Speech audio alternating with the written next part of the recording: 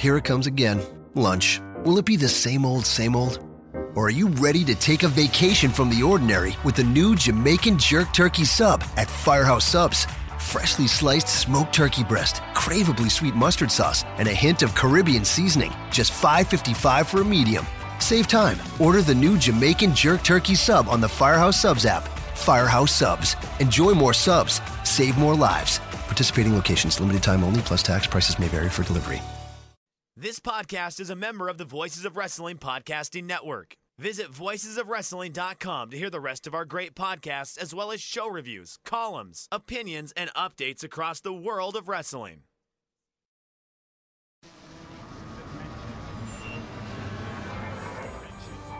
Do I have everybody's attention now?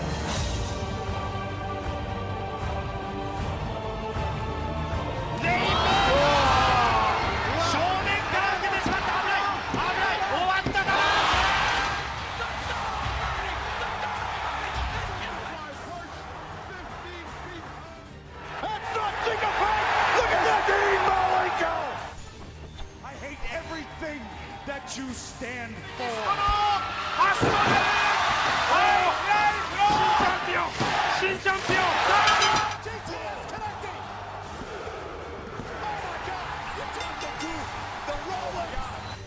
Wearing diamond ring, wearing kiss stealing, wheeling dealing, limousine right, jet flying, son of a gun. Fishy.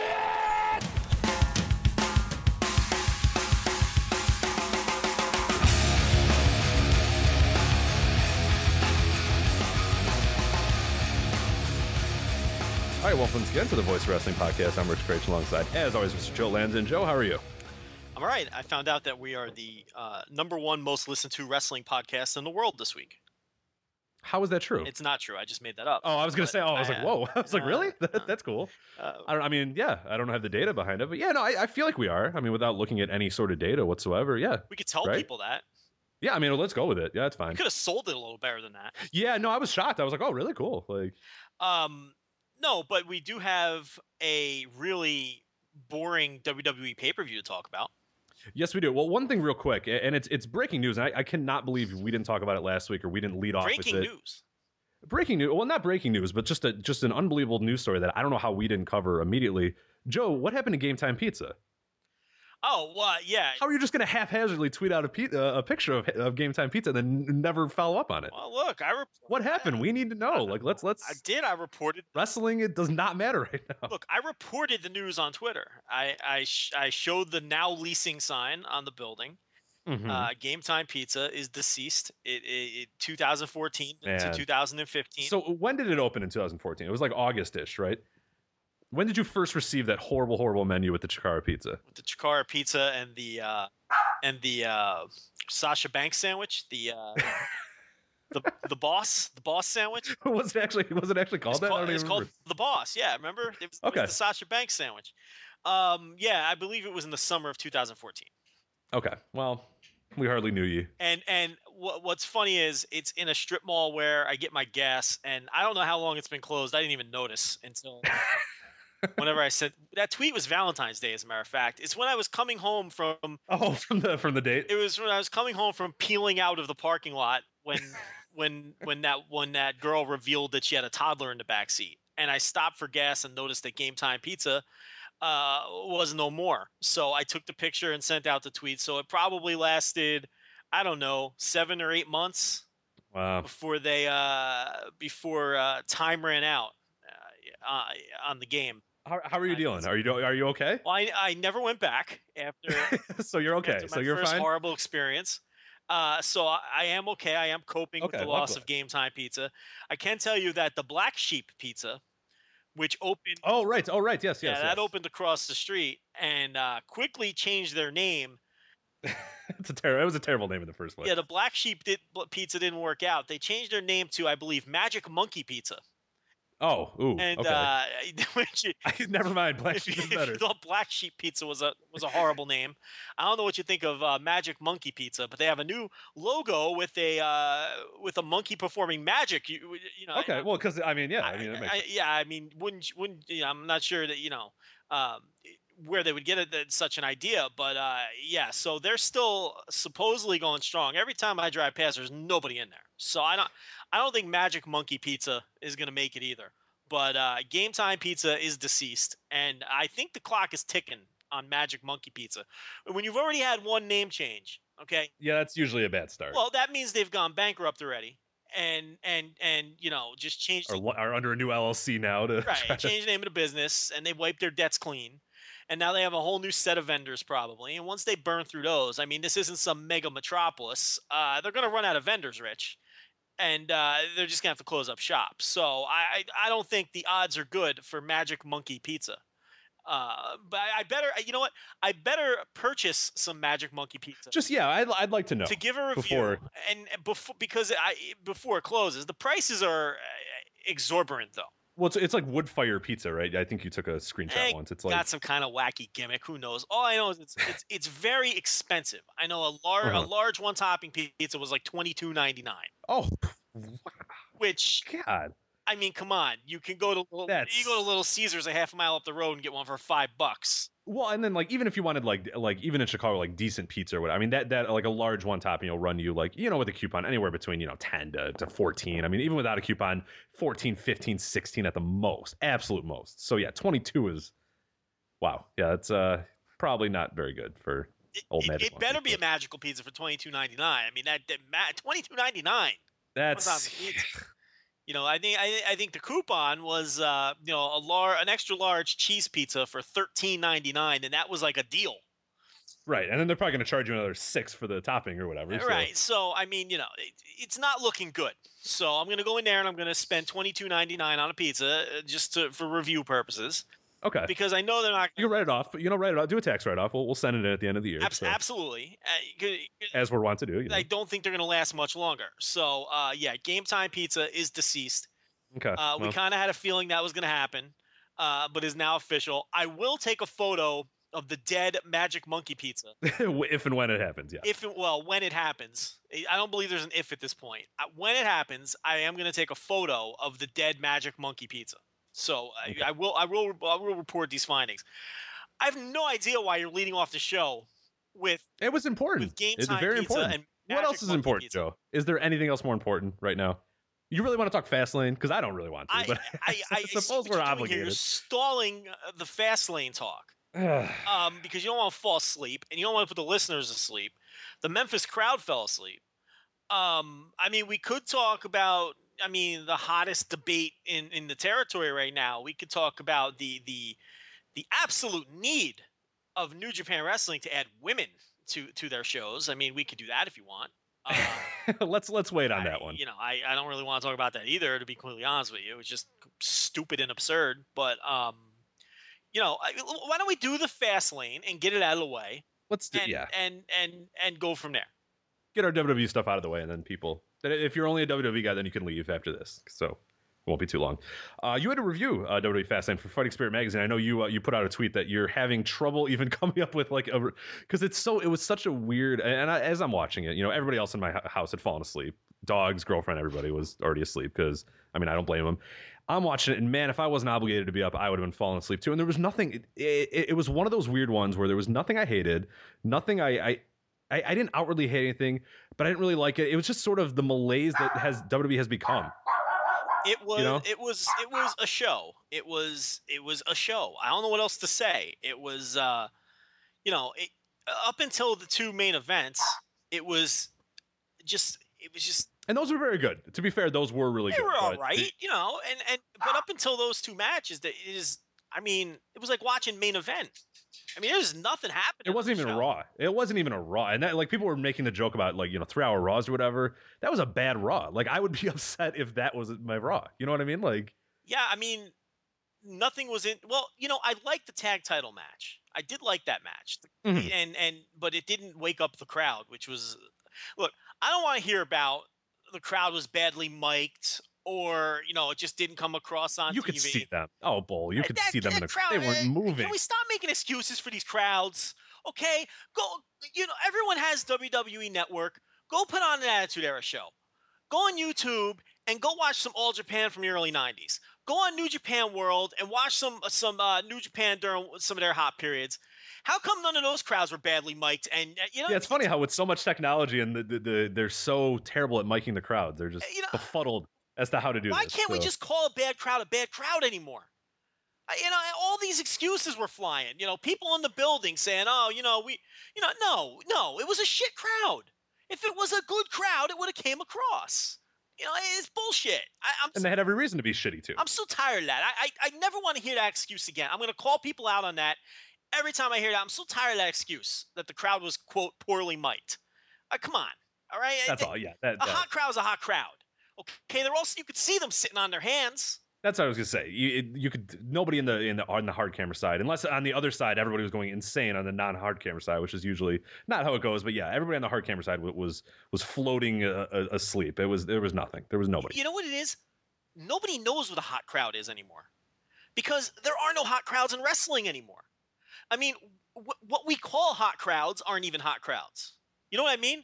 Like what we call hot crowds now, whether it's Osaka or Chicago, or Philly, or New York, and or Toronto sometimes. Or Toronto. What we call a hot crowd aren't really hot crowds, because you can go back and to some of the periods I just mentioned earlier, and crowds were hot from start to finish for these shows, and there is it noticeably hits you when you go back and watch these shows. You're like, whoa, because we haven't seen crowds like those crowds in a long time in wrestling.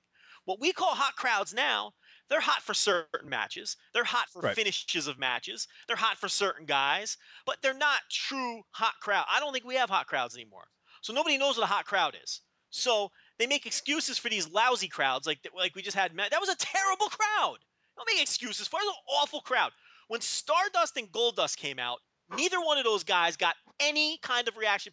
Like zero. It was dead silence for both of those. Yeah, you heard popcorn falling on the ground. I mean, when Stardust came out, Stardust literally had nothing, no reaction. It was like nobody was in the building. So I just don't think there's a lot of people who don't know what a hot crowd is anymore.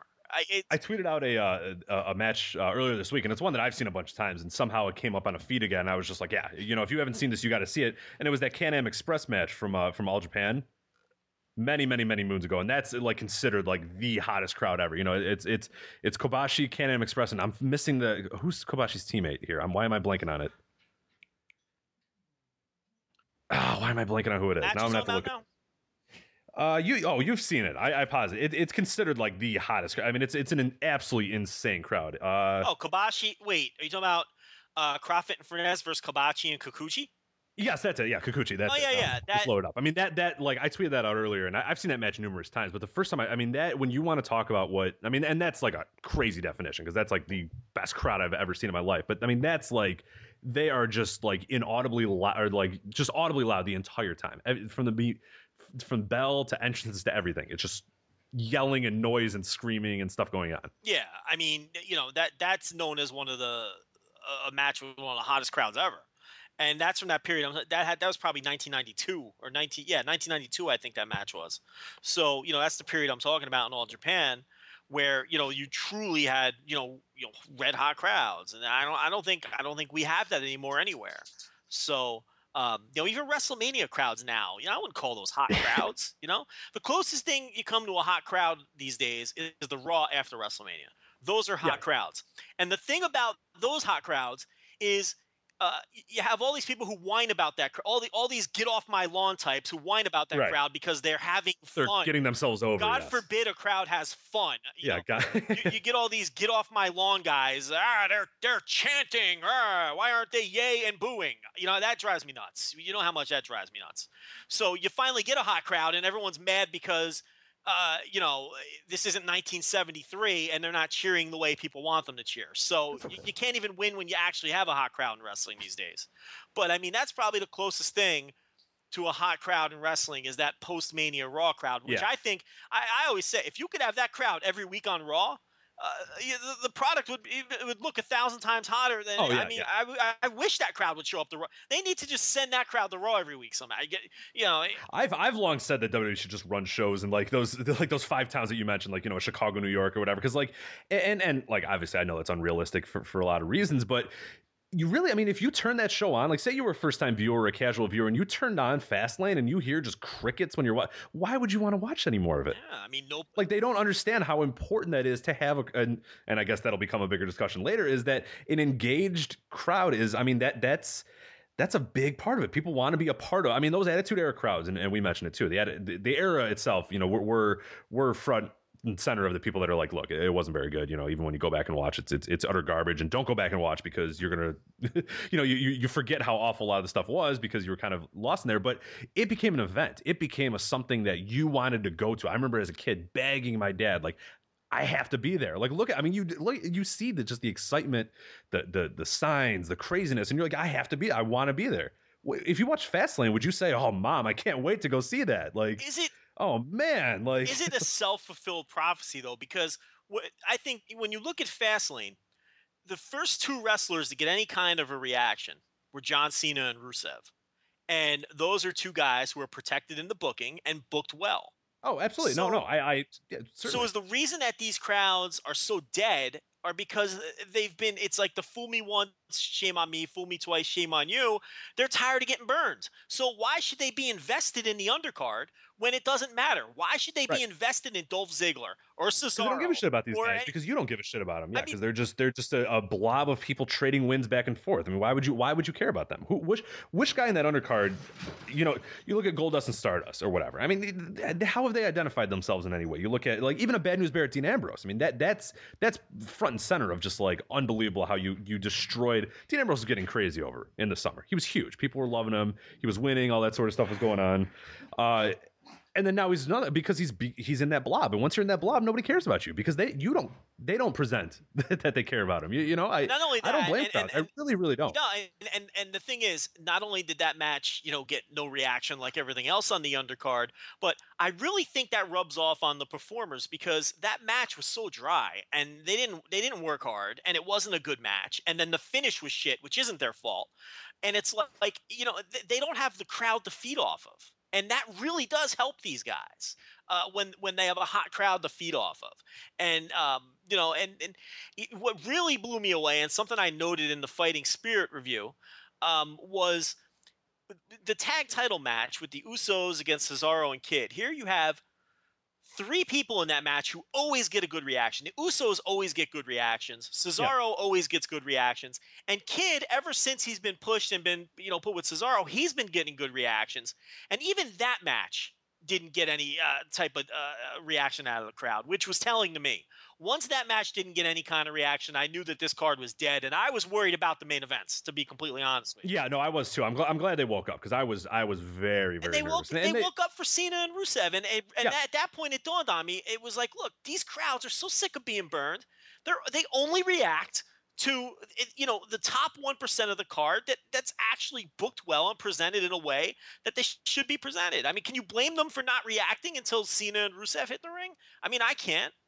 No, I know, and I said I qualified that when we were talking about the crowds at the beginning, is that they actually had a reason to be dead, and these crowds that we've had, in the lead up here, they're traditionally not the greatest crowds or whatever, but it goes to our point though. If the thing's good, a traditionally bad crowd is still going to go crazy. You know what I mean? Like if the stuff makes sense, if it's good, because we saw this crowd was traditionally a bad crowd. Memphis was kind of has that reputation, and they did nothing the whole card. And then those last 2 matches, the ones that mattered, the ones that were good, the ones that are guys that have personalities, that are presented well, that win, that then they got crazy. But these trading win mid-card guys, why would you get behind them? Who's going to cheer for those guys? Does Memphis have a bad reputation? I mean, look. I think so, yeah. I from what I remember. I know it's a billion years ago and it's not really relevant. Yeah, but it wasn't a cold crowd when Lawler was headlining. No, I know. Yeah, it's I think in the past few years, and someone else can kind of qualify. There's a lot of people who really, really care about this sort of stuff and cover it. But I'm almost positive that Memphis the past 5 to 10 years or whatever has been kind of bad.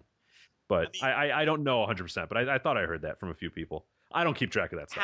How many people do you think who were going to the Mid-South Coliseum to see those hot Memphis shows. 0%. You really think it's 0? All right, let's see. No, I mean, okay. What, 30 years ago? Okay. We're talking 30 years ago. Yeah. So how old are you when 30 you're 30 years ago is prime? what, 85? That's kind of stretching it. But all right. So let's say 30 years ago. Yeah, I was gonna say, like, you have to go like 83 or whatever. Like, right? Wouldn't you go like 83, 84, like? I mean, early 80s. They still had their moments all the way up to the late 80s. I would say they still had their moments. Okay. So let's say 30 years ago. Okay. All right. If you were 20, you're 50 now. Okay. No, I mean, you're laughing. Yeah. How many 50-year-old? How many people 50 years or older do you think? Let's extend it. Maybe there was, I'm sure teenagers went to those shows. How many people 45 or older do you think were in that Fastlane crowd? And out of those people who were 45 or older, how many were wrestling fans when Memphis was hot and were there to see, Jerry Lawler and Bill Dundee have their 19th loser leaves town match? How many of those fans do you think were in the building for Fastlane? If there were 15,000, I don't even know how many people were in the building. If there were 15,000 people in the building, how many of those 15,000? Let's see what our attendance number is. 16, 548. Right, so if there was 16,500 in the building, out of those 16,500, do you think there are 1,000 people who attended a Memphis show? Man, that's over under 1,000. I would go under. I think I'd go under also. I would definitely go under. There's maybe a few grandpas here and there, all that sort of stuff. You know what I mean? Like at that, I mean, yeah, the teenagers, maybe a few of them, they would have kids or whatever they would come with. But yeah, I mean, if you were a fan of Memphis wrestling in those days, why would you watch this shit? I mean, why would you run out and buy a ticket for this crap? I mean, it's not what you grew up with. That's why I go way under, is because if I knew that, if I grew up in this, I would look at this and go, oh my God. Like, you know what I mean? Like it's, I wouldn't. I mean, if I wasn't obligated, I mean, we're doing this site now because there's a lot of wrestling. I mean, if I wasn't obligated to watch WWE at this point right now, and I think you made this point a few weeks ago, absolutely. Oh, let me tell you something. No way. I wouldn't. No way. And WrestleMania, like I told a friend the other day who was like, "Hey, what are you doing for WrestleMania?" And I was like, "I don't know." And like it dawned on me, and I was like, you know what? If I wasn't running this website, not a fucking chance in the world that I'm watching WrestleMania this year. Zero. A little early to say, but I can see where you're coming from. Just nothing hooks me this year. Nothing in that card, top to bottom. I can tell you that with this pay. Why do I keep saying? Did I say payback before? No, I don't think so. Right. Well, this Fastlane card, I can tell you, and I said it last week. If we weren't doing his website, I definitely wouldn't have watched this show. This is one of those shows where I would have. You know what I would have done? I wouldn't have watched, but I would have went back and I would have watched the last two matches because people said they were good. Right, or you read a review and they say, "Oh, this one's good." You go, "Oh, okay." Yeah, I would have watched Cena Rusev and the main event because those matches got good reviews, and I would have never watched the undercard. Oh God, because it would have been like one of those Attitude Era shows where you're always shocked that I never saw it because I wasn't interested in it. You know what I mean? Yeah. And I only watched the main event or whatever. And now years later, I'm seeing some of these undercards. It would have been like that. I wouldn't have wasted time watching this show, but I would have waited for the reviews. It's because there's just nothing going on in this company. But I don't know. I guess we should go through match by match. Yeah, let's go match by match here. I will start out first with the thrilling, of course, the Authority, Seth Rollins, Big Show, and Kane defeating Dolph Ziggler, Eric Rowan, and Ryback. How bad was this? This was so awful. There was nothing bad with the work per se. I mean, this was 6 professionals out there having a professional wrestling match, and there was nothing wrong with it. But it was, if you want to talk about a match with absolutely no juice and nothing going on and nobody cares, right? That was this match. I mean, and then there was about 20 seconds in this match where there was anything going on, and that was the Ryback hot tag. Ryback did a hot tag, cleaned house, and that was the only 20 seconds where there was anything happening in this match. And then on top of that, Big Show and Kane win the match. You got to protect them, Joe. Of course, you can't have Big Show. You can't have Big Show dropping falls, Joe. I mean, now, in all, you're not sure when the next. I mean, and the Demon Kane is probably Roman Reigns' next opponent when he wins the title. So you got to keep him strong. This was a house show match at the end of a tour where they didn't feel like working hard. That's what this was. This was we've all been to house shows and saw those matches. Yeah, and even like a Seth Rollins, even he, you could tell, was just like, like forget it. Like Ryback, I think, was the only one here that had any semblance, like you said, of fire. And that was for 20 seconds. And this set the stage. Once I saw this, I went, oh no. Because this was a match I was like, this could be kind of good. Okay. And Big Show and Kane. Now, I know this isn't any kind of hot take. Okay? I know this isn't any kind of fresh look, but I mean, for fuck's sake, Luke Harper isn't on this show. Oh, you're right. Yeah, he wasn't. But Luke Harper is a fucking goat. You can't find Luke Harper with a search party. I haven't seen Raw this week yet. I have it on the DVR, and I don't think he was there either. I'm dreading having to watch Raw. So I don't know if was Luke Harper there? Yeah, when the hell's Luke Harper been? But this is my point, though, and I know this isn't any kind of hot take, but because I know that there's no one who disagrees with this, but there's got to be one or two people, right? Why are Kane and the Big Show in the position that they're in, and why isn't it too fresh? Why isn't it Eric Rowan and Luke Harper? Right. Why? Well, you had to break them up because. Well, I mean, why, it doesn't even have to be those. Pick someone else then. Right. Just make two monsters and get somebody else over for God's sake. Why isn't it Baron Corbin and Luke Harper? Why isn't it? Right. They don't do anything. They don't do anything discernibly different than any other stiff big man would do. All they have going for them at this point is years and years of reputation. So they have nothing. Look, Big Show is washed up. Okay, he's a million pounds. He's old, and he's clearly on the back end. And Kane is Kane, and it's like. Either way, could you get excited even if they were still like okay? No, because they're overexposed. Like at this point, I mean, God, it's 2015, and they have been in this company. So Kane since 1997 and Big Show since 19, and consistently a major part of the program. And I'm not saying during that time, like I'm not saying fire him, even though at one point I was saying fire him, like a couple months ago. But it's like I'm not saying get rid of them or anything like that. But why aren't two fresh, young, unexposed guys in that spot getting over? Why isn't it Eric Rowan and Luke Harper, for instance, in that role as the authority goons, winning matches, causing havoc, and getting put over by the authority? And like, why does it have to be these two? And look, again, this isn't some hot take, okay? There's no one out there disagreeing with this one. But I mean, it blows my mind. And to exemplify it, they're beating Eric Rowan. Right. And you can't find you can't find Luke Harper with a fucking telescope. Like it's crazy. It's crazy to me. I don't get the fascination with these two guys. Look, give them a different role. At this point, they should be the baby faces putting over the new heels. You know what I mean? They should be on the face side of this. Big Show and Kane, with their reputations, with the stock that they have with maybe the casual universe type fans, putting over the Luke Harpers and Eric Rowans. You know what I mean? Yeah. But it's the other way around, and it blows your mind. It's and this match is, and look, this match was nothing more than a setup for the Randy Orton return. I get it. Okay, I understand that. It was a setup for Randy Orton to save everybody from the curb stomps. And the thing is, what's scary is, with this WrestleMania card, which I don't know how it's going to do with the universe fans.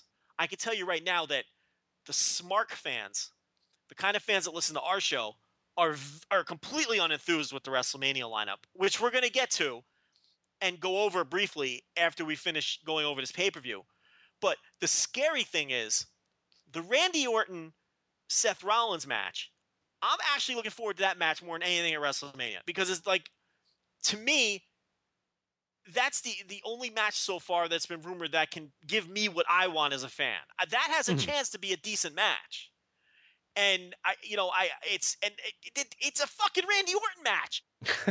Think about that. A Randy Orton match is the match. Like, normally the Randy Orton WrestleMania match is like, what was it? 2 or 3 years ago, it was Kane versus Randy Orton, and Orton lost. and he was in the 3-way last year, and it's like, he never does anything I'm particularly interested in, but I'm interested in him versus Rollins for whatever reason more than anything else so far that they've set up. So I get that this match was just to set up that match.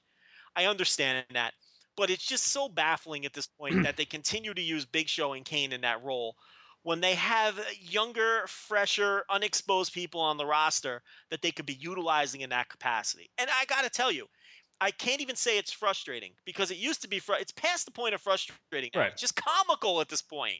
Yeah, and to your point too is, and you sort of mentioned a little bit, is that the fact that they're not being used to put those guys over either. Like, okay, so if you're going to be in these roles or whatever, at least use them to get guys. I mean, they're protected. Like, they're the ones winning. And it's just like, okay, all right, It whatever. beat Roman Reigns on Raw 3 weeks ago. Right, that's what I mean. Like, what was the point of that? I still don't understand why they did that. Is one of the more baffling. Yeah, I don't know what that was. Like somebody lost a bet or something. I don't know. I thought it was going to be the impetus to a Roman Reigns turn at some point, and it wasn't. Yeah, but it probably was in that hour that Vince McMahon decided it was going to be. No, you're right. Who knows what their thought process was? And then an hour and a half later, he was like, "What heel turn? What are you talking about?" Like, ugh. Can you imagine being in the writers' room with that guy right now? I can't. Like watching that show. I mean, you can just tell the manic, like week by week. It's just nothing related. Like he does. I don't know. I mean, it's not a hot. Like you said, not a hot take. We're not going to. Let me ask you a question. Right now, but why does that company have writers to begin with? Because I don't know. It's basically a room full of people pitching to Vince McMahon. To him, and then ultimately he does what he wants anyway. So basically, here's what it is: it's a room full of people. And Vince waiting for someone to tell him what he wants to hear. Yes. Well, why doesn't Vince just skip the middleman and tell everybody else what he wants? It's like, because that's what his dad did. His dad did wrestling. He does. I don't know. Why even employ these people if you're just waiting for them to say to confirm what you want to do? Like that's what doesn't make sense to me. Like it seems redundant, doesn't it? Like I wouldn't like. I think of my place of work. I don't employ 4 people to work underneath me to give me ideas until I hear the thing I'm going to do anyway. Like I wouldn't employ those people and waste that money. It doesn't make sense. I can't even. I don't know. I mean, and the undercard stuff, which presumably he doesn't care about, isn't exactly, those aren't exactly the hottest angles that we've seen ever. So it's not like these people are coming up with fantastic ideas for the undercard. I mean, the Paige storyline is that she's pale. I mean, this isn't the most creative stuff, but I don't know. What was match number 2 on this fantastic that was the fantastic Goldust defeating Stardust. Okay. The match that I had to check my audio to make sure my TV didn't explode because I wasn't hearing anything. Oh, it was badly mic'd, Rich. It was a red hot crowd. I know. But I have a lot to say about this match. I have more to say about this match than the length of the match. Yeah, which went 8:55. So here, you know what? We'll do this experiment. Let me grab my trusty timer. We did this for something not too long ago. Okay. I will do. Oh, sorry. We'll do 8 minutes. I'll have an alarm go off at 8 minutes. All right, and go. So we talked about how Stardust got maybe the worst reaction I've heard on a WWE pay-per-view, maybe ever, because he got nothing coming out. I've never. Yeah, I had to go to my TV. Like I said, I turned the volume up because I was just nothing. I have to go back and I have to see if Scott Casey got an introduction on that Survivor Series, because I think he was already in the ring. He may have already been in the ring. That team may have already, because they didn't always do introductions on the Survivor Series shows, but I would imagine that his reaction, he probably even got some token cheers. Okay. Stardust got nothing. He didn't get a single boo or cheer from any people. I'm not making this up. If you didn't watch this show, or if you did watch this show and you think I'm exaggerating, I've never heard a non-reaction like this on a WWE pay-per-view before. No one gave a single fuck about Stardust. And honestly, why the hell would they? That is such a terrible gimmick. It hasn't worked. It's gotten worse by the week. And they blew this brother feud by about 2 years. They mistimed this by about 2 years. Okay, yes, I know they had a bunch of good matches during that time frame. They could have done it last year. They could have done it 2 years ago. But and I don't see where there's going to be room for this at WrestleMania.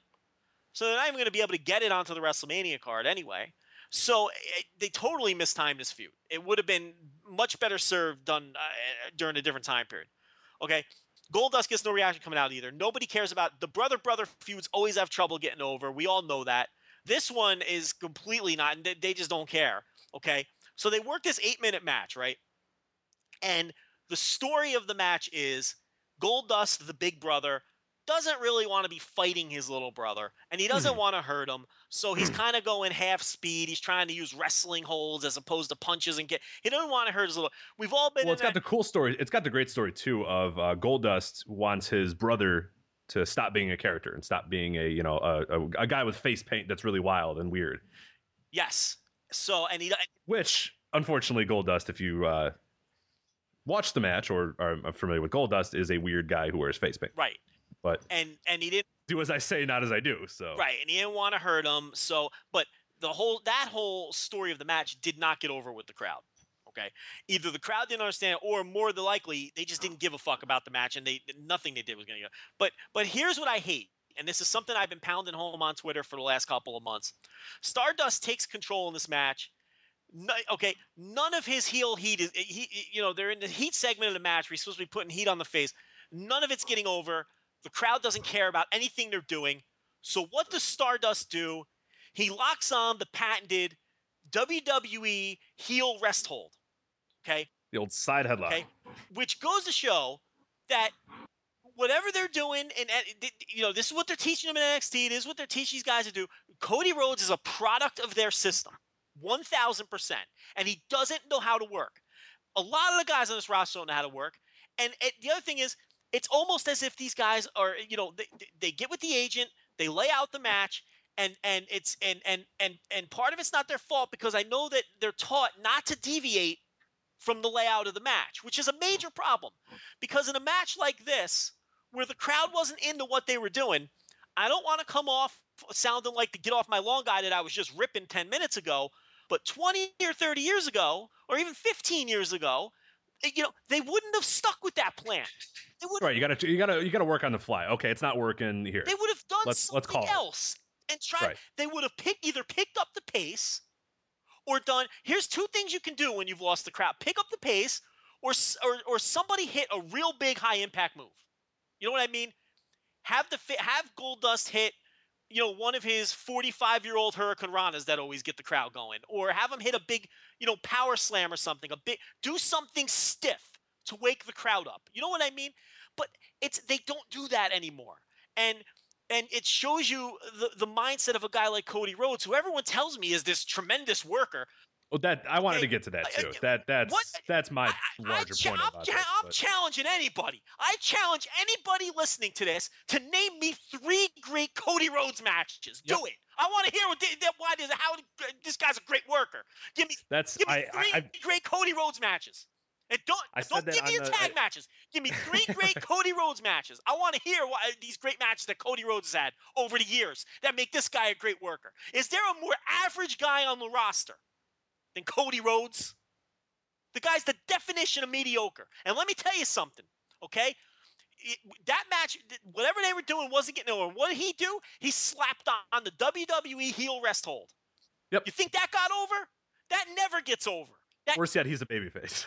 That's the other. Or no, well, I mean, not technically. Yeah, he's sorry. Never, ever, ever, ever, ever, ever gets over. Watch Raw every week. Watch Superstars every week. Watch Main Event every week. Watch Smack. Well, don't watch SmackDown because everything's over on SmackDown. Okay, because it's fucking piped in heat. All right, you watch any of these shows, and these heels go to this rest hold, and it never generates any heat. And then people, these dopes, these idiots on Twitter argue with me and tell me that that's, quote, good heel work. No, it isn't, idiot. No, it isn't, you dope. Because it does. How can it be good heel work if the fans don't care? The whole point of that spot is to get the fans behind the babyface. So the babyface so the fans get into it. So the babyface breaks the hold. The fans never get into that spot, and they haven't for years. And they keep working that spot, and it drives you nuts. In 1985, that spot worked. Turn on your little network, okay? Watch any of those old house shows in the vault or whatever the hell they call it. Okay, go to that little section, turn on your little house show from 1987, 1986, 1985, put on any one of them, watch any one of those mid-card matches, and they're all worked the same way. Watch the heel throw on the side headlock or his rest hold of choice, okay, and then listen to the crowd. That's what in my NXT reviews, I shout, you know what? Okay, you want to do the transitional heel rest hold or whatever. God, can we do another one besides the side headlock? On a given episode of NXT, you will get in 4 matches, you'll get 4 long, like 2-minute side headlock spots. Can I please get another one? Can I get an abdominal stretch? Can I get something? But no matter what it is, it never meets its intended purpose. You Right. go back and watch these old matches, you can't complain about that spot because the crowd always got into it. The crowd got behind the babyface, and then the babyface would start to fight out of it, and then what the heel would do is they would do the tease, and then they'd go right back to the hold, and then the fans would get behind it again, and then you know what the heel would do, because the heel calls the match, and I don't know who the fuck calls the match anymore. I have no idea who's calling these matches. I don't because these matches are terrible. I don't know how they structure these matches anymore. Okay, but the heel would call the match in those days, and they would keep teasing it and keep teasing the crowd until it was just the right moment for the babyface to finally break the hold. And then he would make the big babyface come back, and then he'd either win the match or get cut off and lose. And that was the basic match structure of all these house show matches. Well, they do that now, but it's now 2015. It's not 1985 anymore, okay? Crowds are more sophisticated now, and fans these days want action. They want action, Rich. They don't want rest holds, and they don't respond to that anymore. It's time to change the way you think. It's time to change the way you work, okay? And to show you this great worker, Cody Rhodes was supposedly this great worker, okay? He's working a match where nothing is over, okay? You can hear a fucking pin drop because it's also Cody what's Rhodes silly hold on. Cody Rhodes was ahead. so great of a worker that you can hear a pin drop. And what does great worker Cody Rhodes do? He slaps on the side headlock, which is never over and isn't going to help the match get over. And it takes the crowd down another notch. So keep telling me this guy is great. Okay? And every time you tell me this guy is great, go back and watch that match from Fastlane and watch him work the crowd into a coma. And then tell me this guy is great. He doesn't have a clue. And a lot of it's not his fault because that's how they teach these guys to work. Yeah. Change the plan. Do something on the fly for once. Get the crowd into it.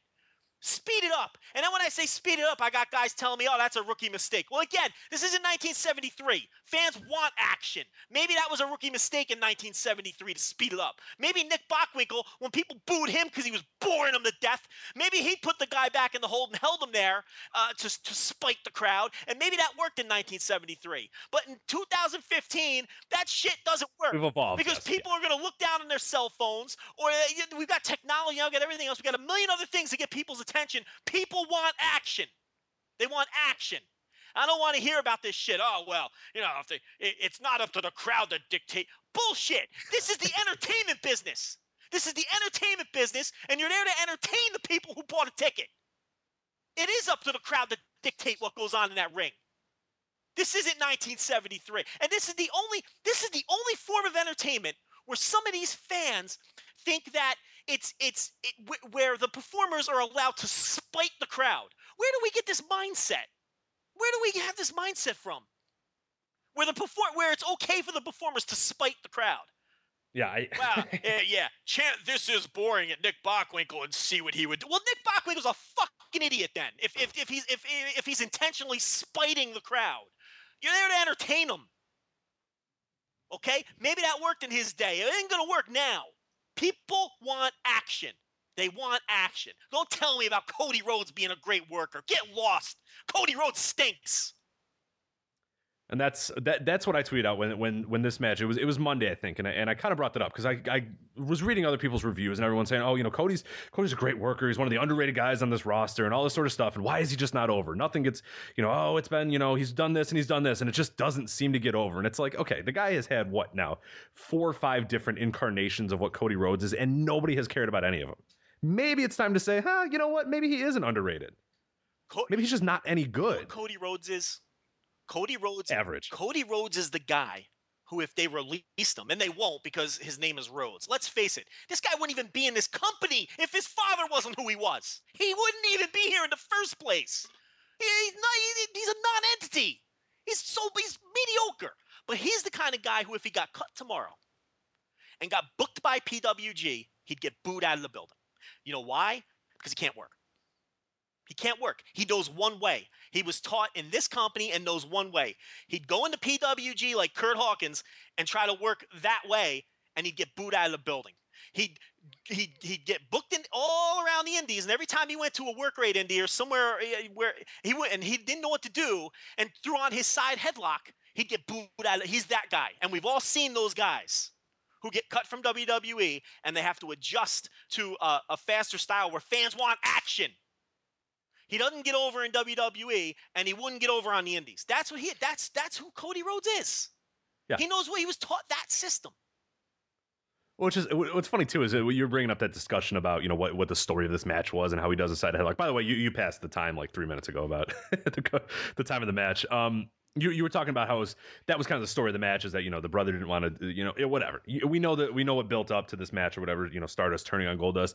That's the other thing I have with the side headlock thing too is like, okay, it doesn't match with the story at all. Like Stardust is this guy who's really pissed off at his brother because he's trying to change him. And his brother's trying to not hurt him or whatever. So Cody decides you know what I mean? Like it's just that's the stuff that they just don't think about anymore. There's not those little things anymore that matter. It's just Cody like Rhodes is a great worker, Rich. He's great, right? And that's what I mean. Like that. If you want to really play the story that it should be, and that's another reason a lot of times these matches don't get over too, is because these guys have these characters and they have these stories, and then they go out there and they just have a template match, and it's just like, well, that doesn't matter with anything. That's why I remember, a few years ago, it was TLC, I think. It was that Shield, Daniel Bryan and Kane and Ryback match. You remember that one from late 2012. Yeah, I know what you're talking about, yeah. The great match, because what it was so much, the Shield didn't go out there and say, you know what, guys, we got to work WWE. Let's go in there. We'll do some headlocks to start off. We'll do this. We'll transition here. Kane will get some heat on me. The match started and guys just started brawling because it was like, here's this renegade group of 3 dudes that are different, and they come through the crowd, they fight through the crowd, they brawl, they use tables, they use this sort of stuff, and they use that. They didn't say, okay, guys, we got to do. We'll do that later. We'll do that at the end of the match, but we got to do we got to do 5 minutes of the basic stuff. Bell rang, let's go. And it was different, and everybody kind of woke up and went, oh, geez, that was really good. Because it was, in this match, you talk about this, and we're spending way too much time, but it's more of a microcosm of everything, is that you look at, Cody Rhodes is upset that his brother turned on him or upset that his brother decided he should, change his life. Cody Rhodes he beats him up. He's nuts. Cody Rhodes is nuts. Well, he's nuts. Well, he's not. Okay, so he's nuts. So he's so nuts that he's going to slowly transition. That's what I mean. Like, let's think of the psychology of that, too, where people are shouting at, oh, that's the psychology of wrestling. No, it's fucking not. The psychology of wrestling is playing up the story and playing up your character and doing all that sort of stuff. The psychology of wrestling isn't inherent psychology of wrestling or what people think psychology of wrestling is. It matters based off the match. Every match should feel and look and have a different feel to it. And you know what the other thing is, Rich?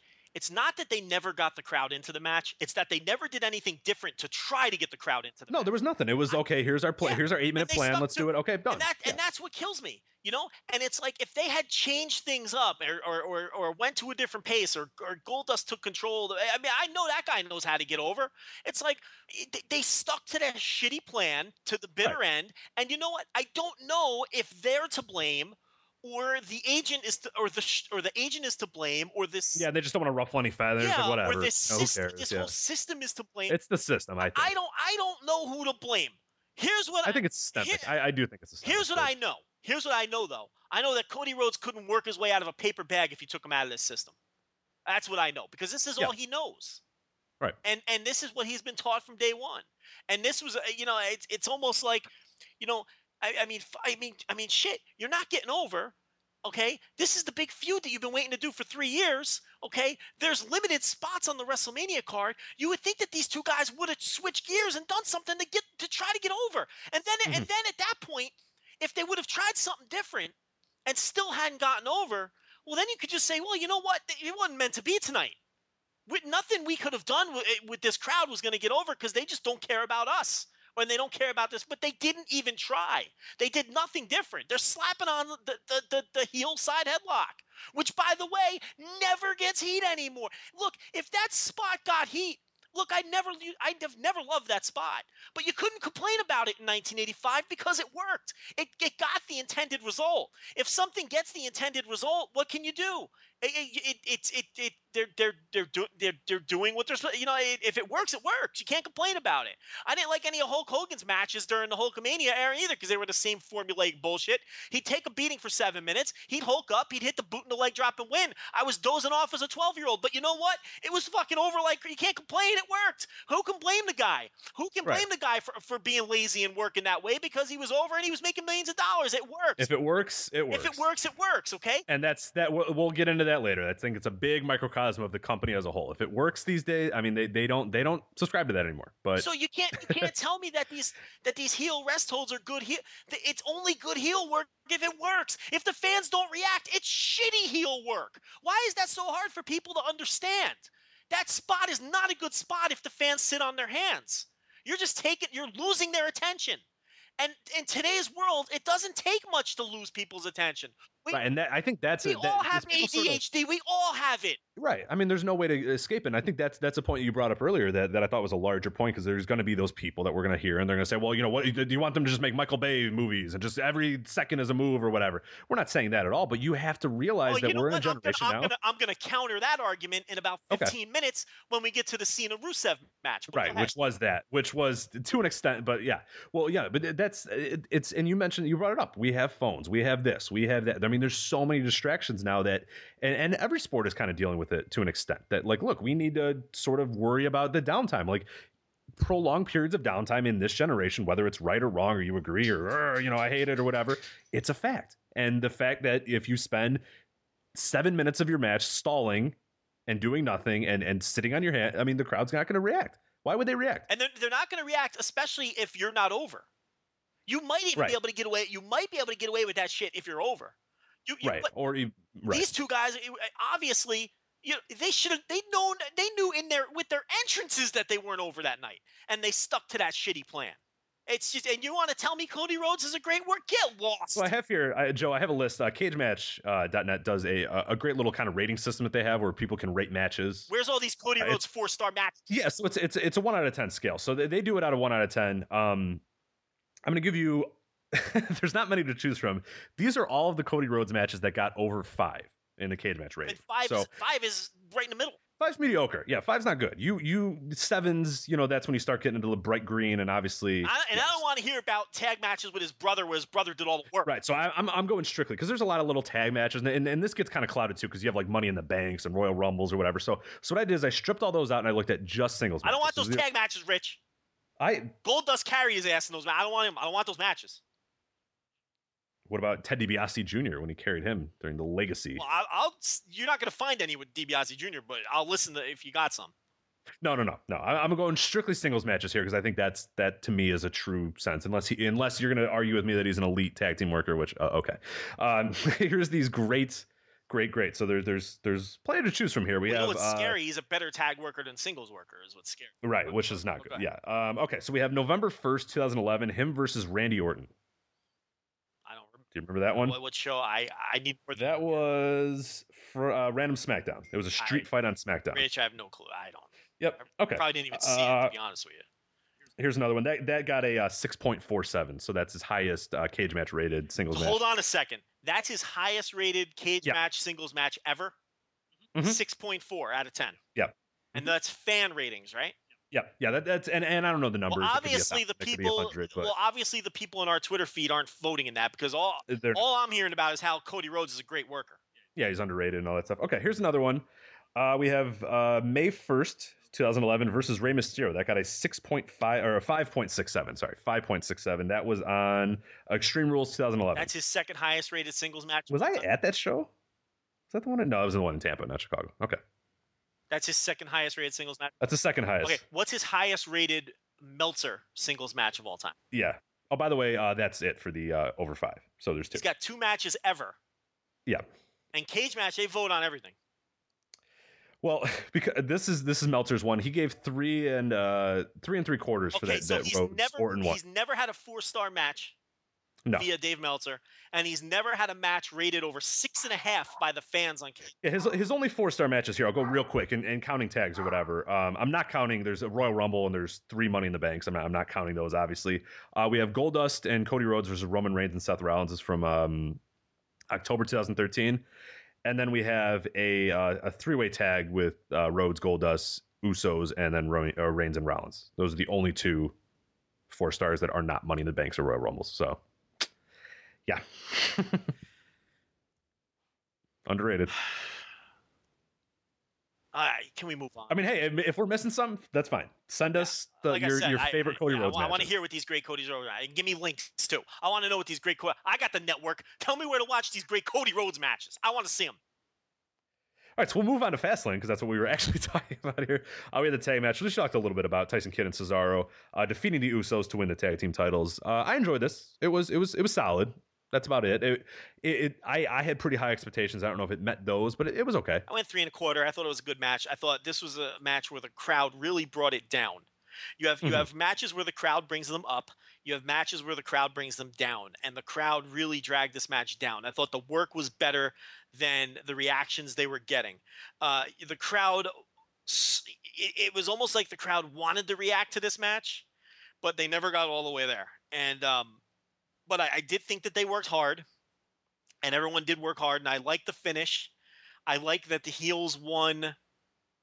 Essentially, they won clean. I mean, you had a little bit of distraction at the end, but by WWE standards, this was a clean heel win. It was as clean as you're going to get. Yeah. And I am not of the Jim Ross school of thought where if the heel doesn't cheat, then he's not a heel. I don't believe in that. Again, I think that's old school thinking. I think heels are heels for their attitudes more than their actions. I think the best heels are heels because of their attitudes and not because of their you know what I mean when I say that? Mm-hmm. Yeah, I got you. Yeah. And I think we've learned, if MMA has taught us anything, it's you're a heel because of who you are or who you present yourself to be more than, you know what I mean? It's your Chael Sonnens and your Nick Diaz's, they're assholes. Heels are assholes. They're not necessarily cheaters. You know what I mean? To me, a heel doesn't have to hold the tights to be a heel. He just needs to be a dick. Yeah, like a guy like Kevin Owens in NXT is a great example right now of and he's getting some cheers here and there, but I think overall the way he's being presented, that crowd's gonna do that regardless. But the way he's being presented is great. He's a total asshole and he has no remorse for killing his friend because he just wanted to. I mean, he doesn't even see the issue in it. He's just like, well, that's how I wanted the title. I want to win money. Sure. Yeah. Once I win, I get money, so I don't care. Yeah, I killed my friend and I don't know where he's at and he's maybe hurt. Okay. Yeah, I mean the basic principles of pro wrestling are always going to remain, but the subtleties do progress and change over time, and I think people get stuck in the past far too often. I think people can be heels based on their attitudes. And here's the other thing too. Naturally, though, if a guy's a dick and he's a heel, but he's winning his matches clean, he's going to start to get some cheers. But who cares? So what? As long as he's over. He gets enough cheers, then he's a face. Right. Okay. And then when he starts getting cheer, exactly. You made my next point. When those cheers start to be, overwhelming and to the boos, well, you got yourself a hot baby face. Isn't that how this works? Isn't this how it's supposed to work? I thought so. I mean, Joe. who cares? I mean, why? I hear people say, oh, well, then he'll get cheers. So what? The baby faces don't even get cheered anymore. At least someone will be getting cheered. At this point, who cares? If the crowd say anything, let's use it. I mean, for fuck's sake, at least someone will be getting cheered. Thank God Brock Lesnar gets some cheers. Roman Reigns sure isn't.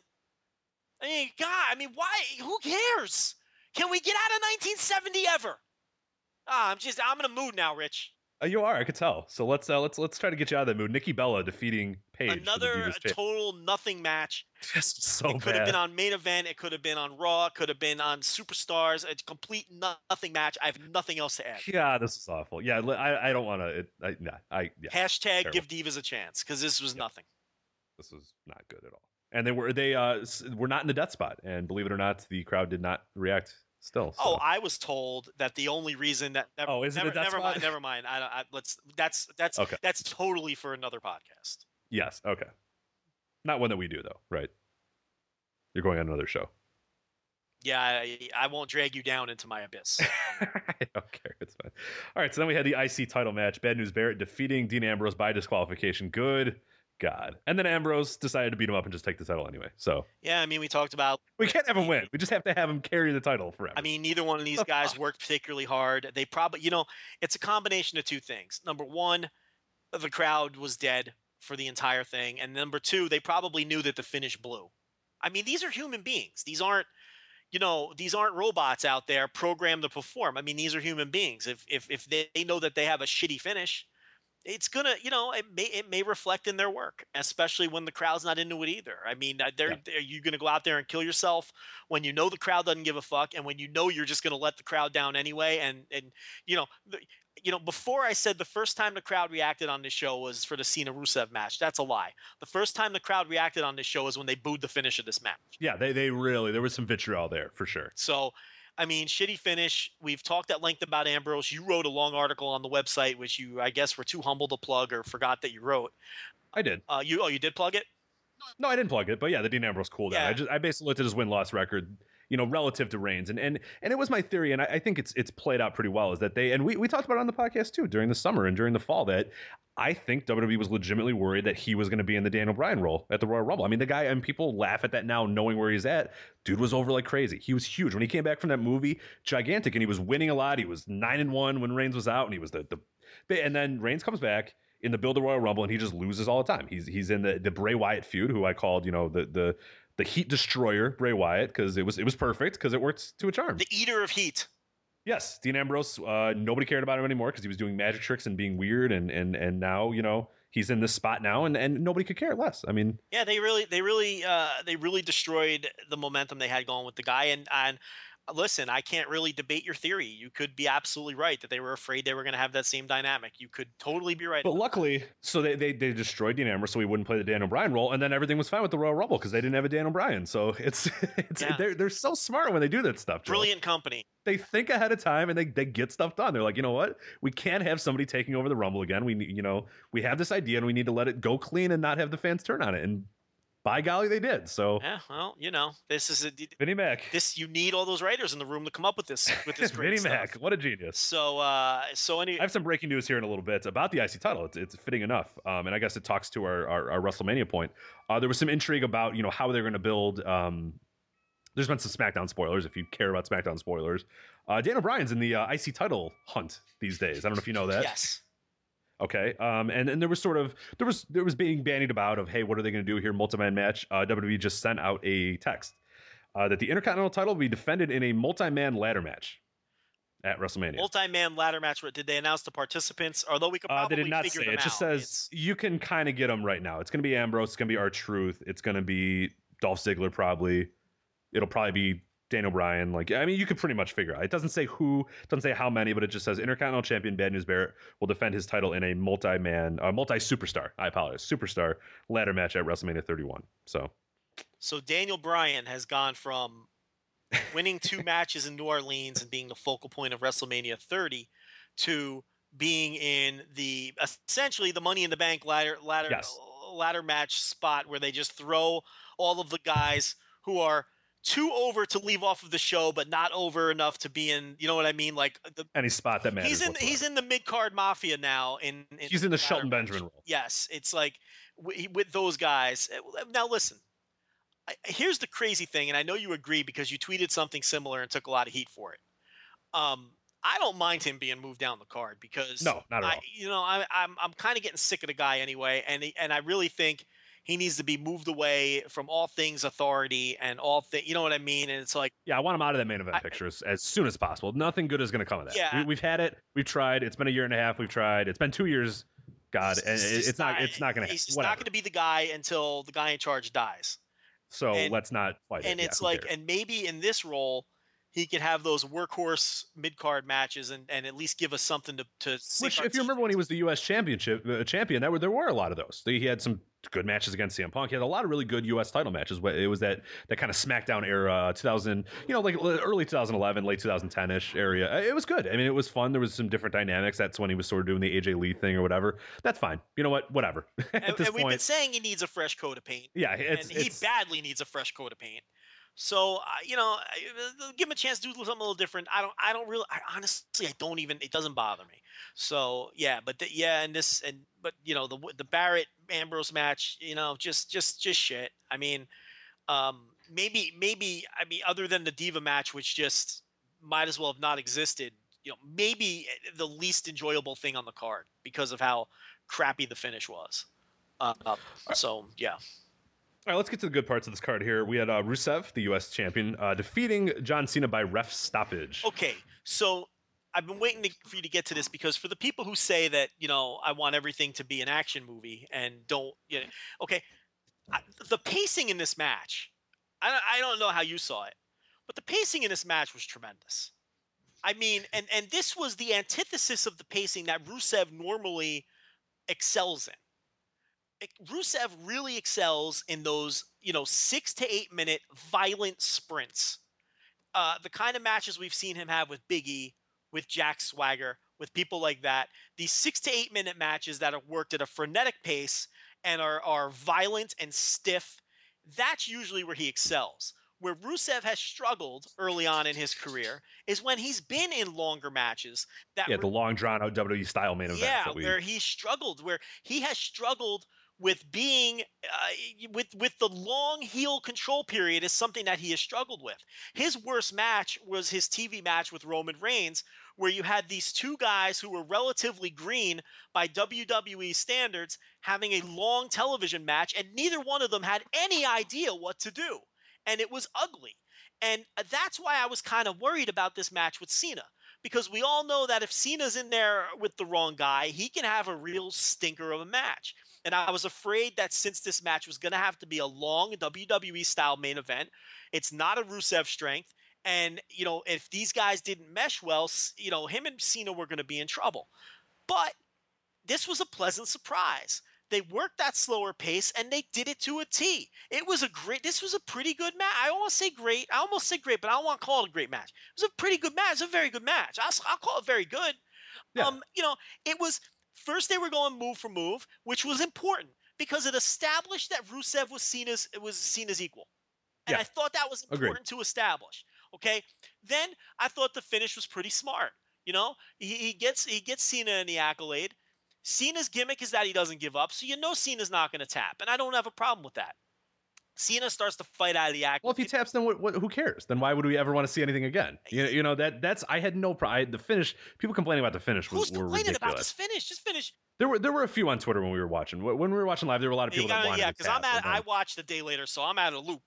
There were a lot that were kind of upset about the tap, and then I think it kind of dawned on people, after about 20 minutes or so, everybody kind of was like, yeah, actually that probably is better, that because now there's a point to another match. Because here's the thing, it didn't make Rusev look like a geek either, because he had Cena in the accolades. Cena was now Lana, she jumps in the ring because she's thinking the match is going to be over because it's the accolade. Mm-hmm. Okay, so she's being crafty here. So she hops. I don't think people picked up on that of why she got in the ring. It wasn't because she thought that Cena was going to get out. It was because she thought it was inevitable that they won. I think that's a lot of people were confused about that. Then I think a lot of people clued him in as to I think that's what they were kind of trying to go for. Yeah. Which is what they were absolutely going for. She was holding the title. Right. She was holding the title, so that's how it wasn't. Or she was being crafty. She saw Cena starting to break out, so she played it like she was coming in to celebrate. Either way, it was creative. Okay, it wasn't just her yanking on the ref's leg or something of that ilk. Oh, so the ref gets so he breaks the hold. He kicks Cena in the nuts and he puts the accolade right back on him. So he doesn't look like. So you still have that whole Cena kind of got screwed thing, but at the same time, he didn't really get screwed. Because. He caught a low blow. This isn't Arena Mexico. He caught a low blow, and then, he got put back in the accolade, and he passed out. He didn't give up, and I thought it was a good finish for a situation where they're clearly going to have a rematch at WrestleMania. And now, I'm very much looking forward to the rematch at WrestleMania. Honestly, Cena's going to win that match. Rusev should win that match, because I think at this point, Cena is Teflon anyway. And I think they really have something with Rusev. And I'm not a Johnny-come-lately, Rich. Okay? You know that. I've been on the Rusev bandwagon way before anybody else was. Okay? I was on the Rusev bandwagon when everybody was still talking about Lana. And nobody was talking about the Rusev half yet. Yeah. Okay? I saw something in this guy. And I really did have something in this guy. I don't think it'll kill Rusev if they beat him. A lot of people think that once Rusev loses, it's over. And he's the kind of guy where once his streak, he's Ludwig Borga, and once he loses, there's nothing left. I don't agree with that. I think I think he's improving as a worker. I would have agreed with that maybe 6 months ago, but or 8 months ago or whatever. But it was I think that SummerSlam era. It was that summer last year. I was like, this dude is. I mean, like he reached a different level. A lot of the stuff with Swagger, the stuff with Big E was like, okay, no, this guy is good. He's getting better and better too. Yeah, every match he's improving. You could like I said this. I think I either tweeted it or wrote it in my review. I think he's one of the 5 best workers in the company right now. Like, yeah, I'd be hard pressed to argue. In terms of, and what I mean by that is in terms of his output right now. If you look at everybody's output right now, are there 5 people better than him right now in the company? Like, you could probably name 5 people who are better workers, overall. But current output, the here and now, who's better than him? This guy's a top 5 worker in the company. He really is, and he keeps getting better. I was very impressed by this match. Both of them. Cena held up his end too. Yeah, Cena looked great here too. So, and I love the way they worked it, and the pacing was great. And to get back to that point, this was not an all-out bomb-throwing sprint. This was worked at a great pace. This was just a very good wrestling match, which told a great story and had good psychology and accomplished a bunch of things. Right. So don't think I'm sitting here just looking for flips with a Z and nonstop action. I'm not looking for them to turn into what people think of Dragon Gate or anything like that. But this and the crowd and the crowd was into this. You had Cena getting the usual, boos and cheers, and as a result, you had Rusev getting mostly boos but some cheers from the people who were rooting against Cena. And this was a fun match. I enjoyed it. Yep. Absolutely. We'll get to the main event now here. This was for obviously. Hold on a second. You got no thoughts about that? Oh. Or did I just talk you into a You kind of got. I mean, you hit everything on there. Yeah, I sort of. We did forget something too that I'll have to go back on. Yeah, no, I think you nailed it. And I thought I gave as much as I really can. I mean, I really enjoyed it. I thought the psychology was great. I thought Cena in particular, and that's.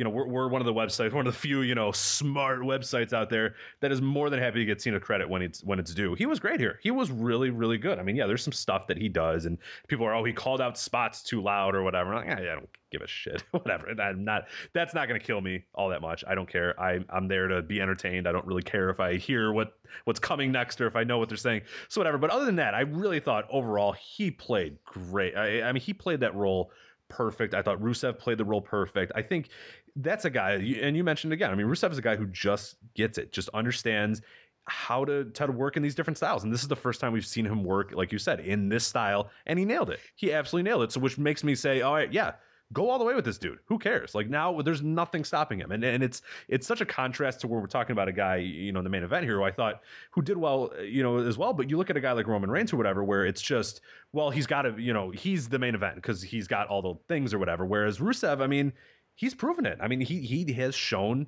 time and time again that, yeah, you can work him in this style, you can do him in this style, you can do him in this, you can do him in this, and he's fine. And I absolutely agree with your point that regardless of the win streak, I think, yeah, when he loses that win streak, it maybe in the interim people are going to go, oh man, but it's not going to matter because the guy is so talented that he's going to make it work. I absolutely believe he's going to make it work. And as long as they don't break up him and Lana and do some stupid thing where he's, a happy-go-lucky, now I like America, stuff like that. I mean, that's stuff that will kill him. But if they go with this character, I mean, there's a lot of legs left on this character.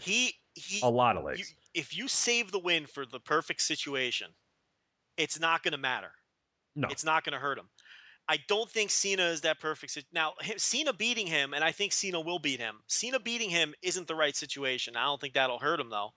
But in reality, if I'm running things, if I'm walking into that writer's room and it's my final say, Roman Reigns is beating him.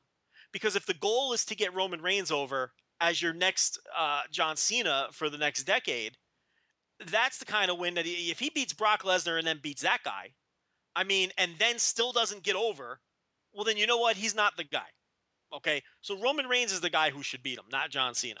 I think he should beat Cena at WrestleMania to set up Roman Reigns beating him at some point. And that will crush me because I have no interest in Roman Reigns, and I like Rusev. I'm a fan of Rusev, and he, I enjoy what they're doing. But if the goal is to get Roman Reigns over as a megastar, he's the guy who should beat Rusev.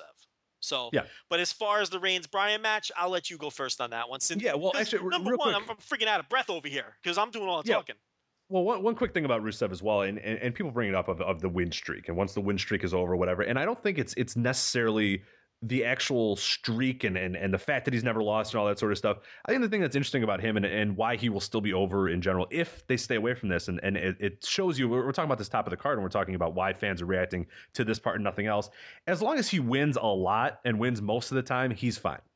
And that's such the problem with the WWE mid card that we talk about, is that these guys just constantly trade wins. And you can look at my Dean Ambrose article that I wrote, that when he was over, he was 9-1. He lost once in that, but hey, he won 9 times. So people were like, hey, cool, I can get behind this guy. When they bumped him back down, he was 3-3.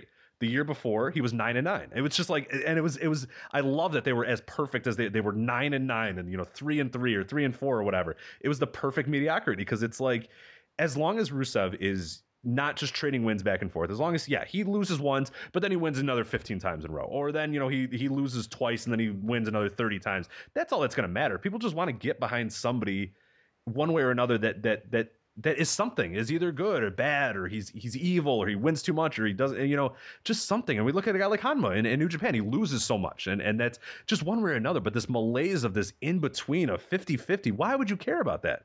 Who cares about the 8th seed in the NBA? You know what I mean? Like, WWE used to have, and all the territories did, they had something called a gatekeeper.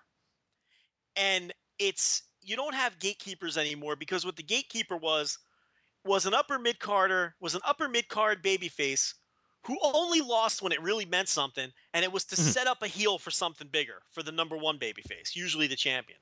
You go all the way back. I mean, Chief Jay Strongbow was a gatekeeper. Okay, he was usually the number 2 or number 3 babyface, and he would lose big matches at MSG to the next heel that was coming through to challenge Bruno. You know what I mean? And It was like, or Backlund or whoever it was at the time. It's like he was a gatekeeper. For a time, Tito Santana was a gatekeeper. It's like, and every territory had a guy like that. He was an upper mid card babyface, usually the number 2 babyface, sometimes the number 3 babyface. It's like, you don't even have that anymore in this company, because, like you said, these guys, because you can only have that if they lose when it really matters. If they're losing all the time, if they're trading wins with people, or they're consistently losing and nobody believes in them, beating them doesn't mean anything anymore. Okay? And I'm going to tell you, there's one true gatekeeper in the WWE right now. And you know who it is? It's Adrian Neville. Adrian Neville is a gatekeeper now for NXT. And it's because the guy running it is running that thing like a mini territory. And he runs it old school with simple story. We've talked about it a million times. Again, This isn't some kind of hot take either. Okay, everybody knows how NXT is run. It's run like an old school territory in a studio and with old school storylines. And Adrian Neville is the perfect example of a gatekeeper. He lost the title. Okay, Sami Zayn is the man now. He's the top babyface now. And Neville is the guy that people have to go through. And we've already seen examples of it. Who beat Neville in the finals? They had Finn Balor go through Neville. Who beat Neville on TV last week or the week before? Kevin Owens beat Neville. Neville is the gatekeeper now. He's the guy you got to go through to get to Sami Zayn now. You know what I mean? And it's like and Neville, you don't see him going out there losing to CJ Parker. You don't see Neville going out there. He only loses matches when it matters to people that matter. Okay? He went all the way through that tournament until he got to Balor. And they protected him. And because of that, he's now a gatekeeper, which is a very valuable role. And it's a very simple thing. And it's a very valuable role because it's a guy that people have to like, they have to respect, and the wins have to mean something. And they have that in NXT. And it's like the main roster doesn't have a gatekeeper and hasn't had a gatekeeper for a very long time. You know what I mean? Daniel Bryan could be one. Maybe that's his role. The problem with that, though, is the fans like him so much that anybody who beats him, you know what I mean? It might be the wrong kind of, you know what I mean? It's a different kind of vibe. I think that's going to change a lot. I think, and Dave Meltzer put it great in this week's Observer. I think that there's going to be a general, okay, we tried, we did it, whatever. With him, where we tried to make this a big deal, we tried to make it happen, we were really behind him. I don't think you're going to get that anymore, and it's already starting to fade a little bit. WWE did a great job of beating it out of people, where it's like, okay, you know what? I'm not going to care. I'm not going to waste my breath chanting yes and booing this guy and doing this because it doesn't matter. Who cares? I think you're going to get to a point now where he can just be another guy, and that's what they got. They wanted that, so congratulations. So speaking of him, what did you think of the main event? All right, well, no. We have, completely forgot about this. The confrontation, Joe, the face-to-face confrontation between Triple H and the Vigilante Sting. Oh, that's a good point. What I thought. WCW versus WWE, the man who put WCW out of business, Triple H. Okay, so against the face of WCW. Yeah, the Vigilante Sting. Which, I mean, Triple H was never and will never be the face of WWE. That and it's ironic because the guy that is and should be in that role is The Undertaker. But instead of just doing the Sting Undertaker match now, I mean, they're fucking around, and presumably they're going to do it next year. The problem I have with that is if you did that, if you brought Sting in 5 years ago and you wanted to do a 1-year build to that match, I'd have no problem with it, and I'd say it's pretty smart. The problem I have with that now is you never know if Sting or particularly The Undertaker are going to be around in a year to do the match. Right. So I don't think you fuck around. I think you take the MMA strategy and make the match when you can. Go the big match. Go the big match right away. Yeah, before something destroyed. Stupid happens. Yeah. Okay. Right. I mean, I would have just done it this year. I mean, yes, I understand that. And look, for the people that think there's still people who think that Sting versus Undertaker wouldn't be a big deal. Those people are nuts. Those people are off the fucking reservation. That would absolutely be a big deal. That's the match people want. Okay. Yeah, if anything, just for the entrance. Even if the match itself will be absolute shit. It doesn't matter. The entrances is going to be off the chart. I mean, it'll be crazy. People would look forward to just seeing how the match would be structured, how it would look, how the entrances would be. You know, there's a lot of intrigue there. The aura of that match would carry that match. Mm-hmm. And here's the thing, in a weird way, The Undertaker looking so bad in the Lesnar match kind of gives him a pass moving forward. He no longer has that albatross of having to perform at this 5-star level of wrestling. Yeah, he doesn't be doing planchas and all that sort of stuff. He's good. Because now nobody expects him to have great matches. That was almost a blessing in disguise, catching that concussion and having an awful match against Lesnar. It really was, because now he gets a pass. I don't think anyone is expecting him to have a 5-star match with Bray Wyatt.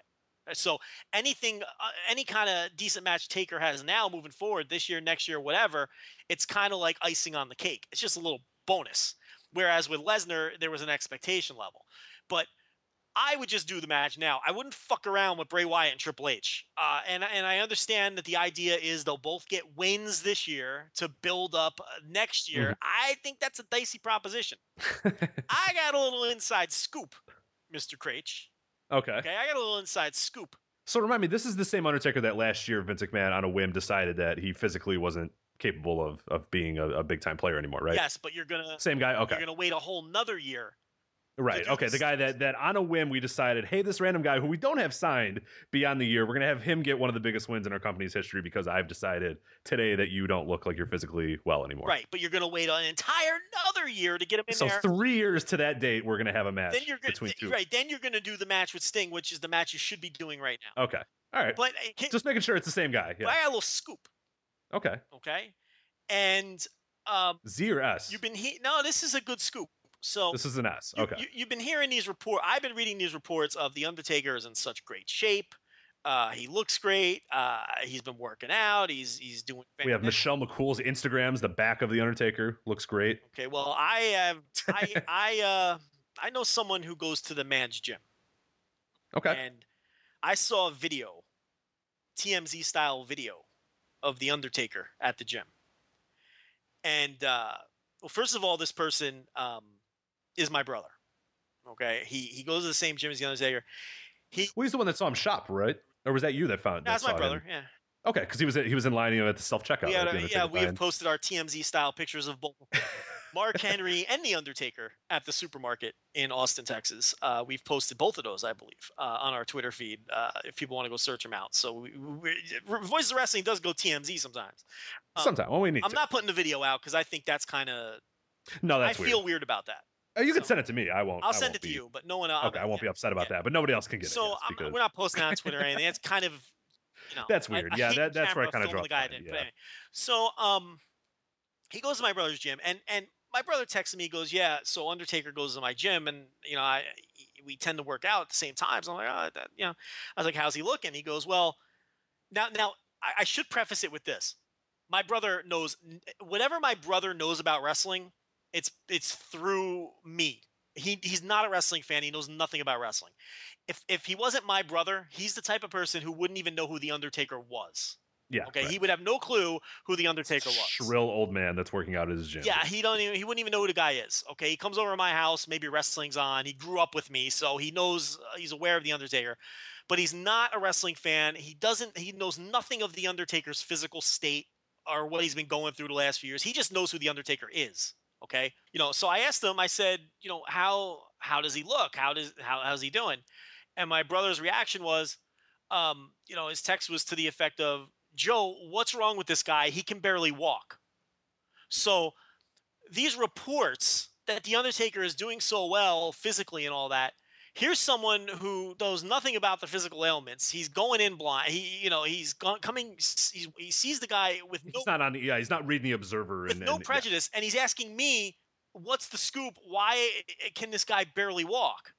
So I was like, try to take some sneaky video. I want to see what you're talking about. So it's true, man. I mean, look, I know. Look, healthy men go to the gym and work out and then are a little sore and aren't looking very spry when they're leaving the gym sometimes, but he's not getting around good.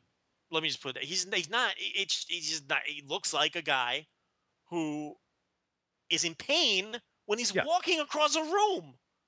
I mean, so basically what I'm getting at is this: if he goes to WrestleMania and has anything resembling a passable match with Bray Wyatt, he's either been shot up with a gallon of cortisone or something, or whatever it is, or it's a minor miracle because he's not moving around real good. Right. No matter what anybody says, he can dye his beard and he can build upper body mass and look aesthetically pleasing going into that match. But as of right now, his legs at very minimum are a mess. He's not getting around good at all.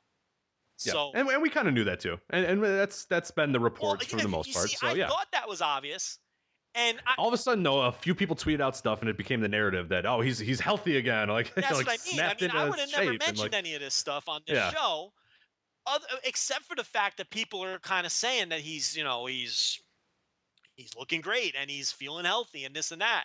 I don't know, man, because people who are seeing him in real life and in a gym setting are saying completely different things. I mean, he asked me, what's the deal with this guy? Why can he not walk? That's the exact words of his text, coming from someone who has no clue of his physical ailment. So I don't know. I don't know. It's we'll see. This is why I say I would just do the match. I wouldn't fuck around, but agreed. And I don't really, and the quality of the match isn't going to matter with Sting. It really isn't. It's going to be the aura, and it's going to be the entrances, and it's going to be that stare down. It's never been that with Sting, and that's the funny thing that people bring up is like, oh well, that match is nobody cares. I mean, it's never been the thing with Sting. And like that's Rich, like, here's the thing too. There's like 10 Sting matches that are worth a damn. Like it's always been the aura of Sting. It's never been the matches. At least in the last decade. And yeah, right. That's of course. Or at least since he's been hanging out on the rafters and changed his gimmick. Right, exactly. Since he's been Crow Sting, that Sting has never ever been about in ring. And here's the other thing: what's the best Crow Sting match you've ever seen? Exactly. I mean, I'll wait.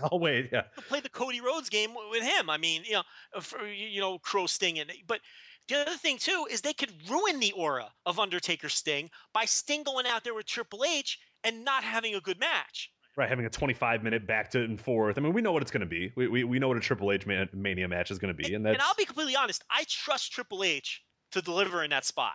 I really do. I trust him to be able to carry Sting to something that's going to get over. But there's always the possibility that it doesn't.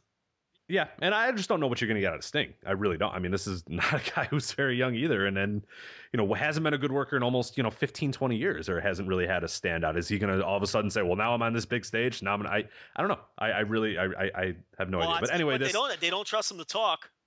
No. I mean, he didn't say a word again, and it's like it's weird. I mean, this is basically Sting on Triple H's back, being carried for two, and the match is going to be the same way. I mean, you just know Triple H is going to totally try to carry this match, and they could actually damage the Undertaker match. Yeah, by not doing it this year either, even if it happens. Well, that's to your point is just get it out of the way. I mean, you mentioned the MMA thing. Just fucking, you got him. It's all about that entrance. It's going to be that one entrance or whatever, or that build up, or the lights going out or whatever. Just do it now. Yeah, I mean, come on. How special is that you can only have Sting's first match once. So you're kind of killing what's special about the Undertaker match by not doing it. There's a million reasons to do it this year as opposed to next year. I don't agree with what they're doing here.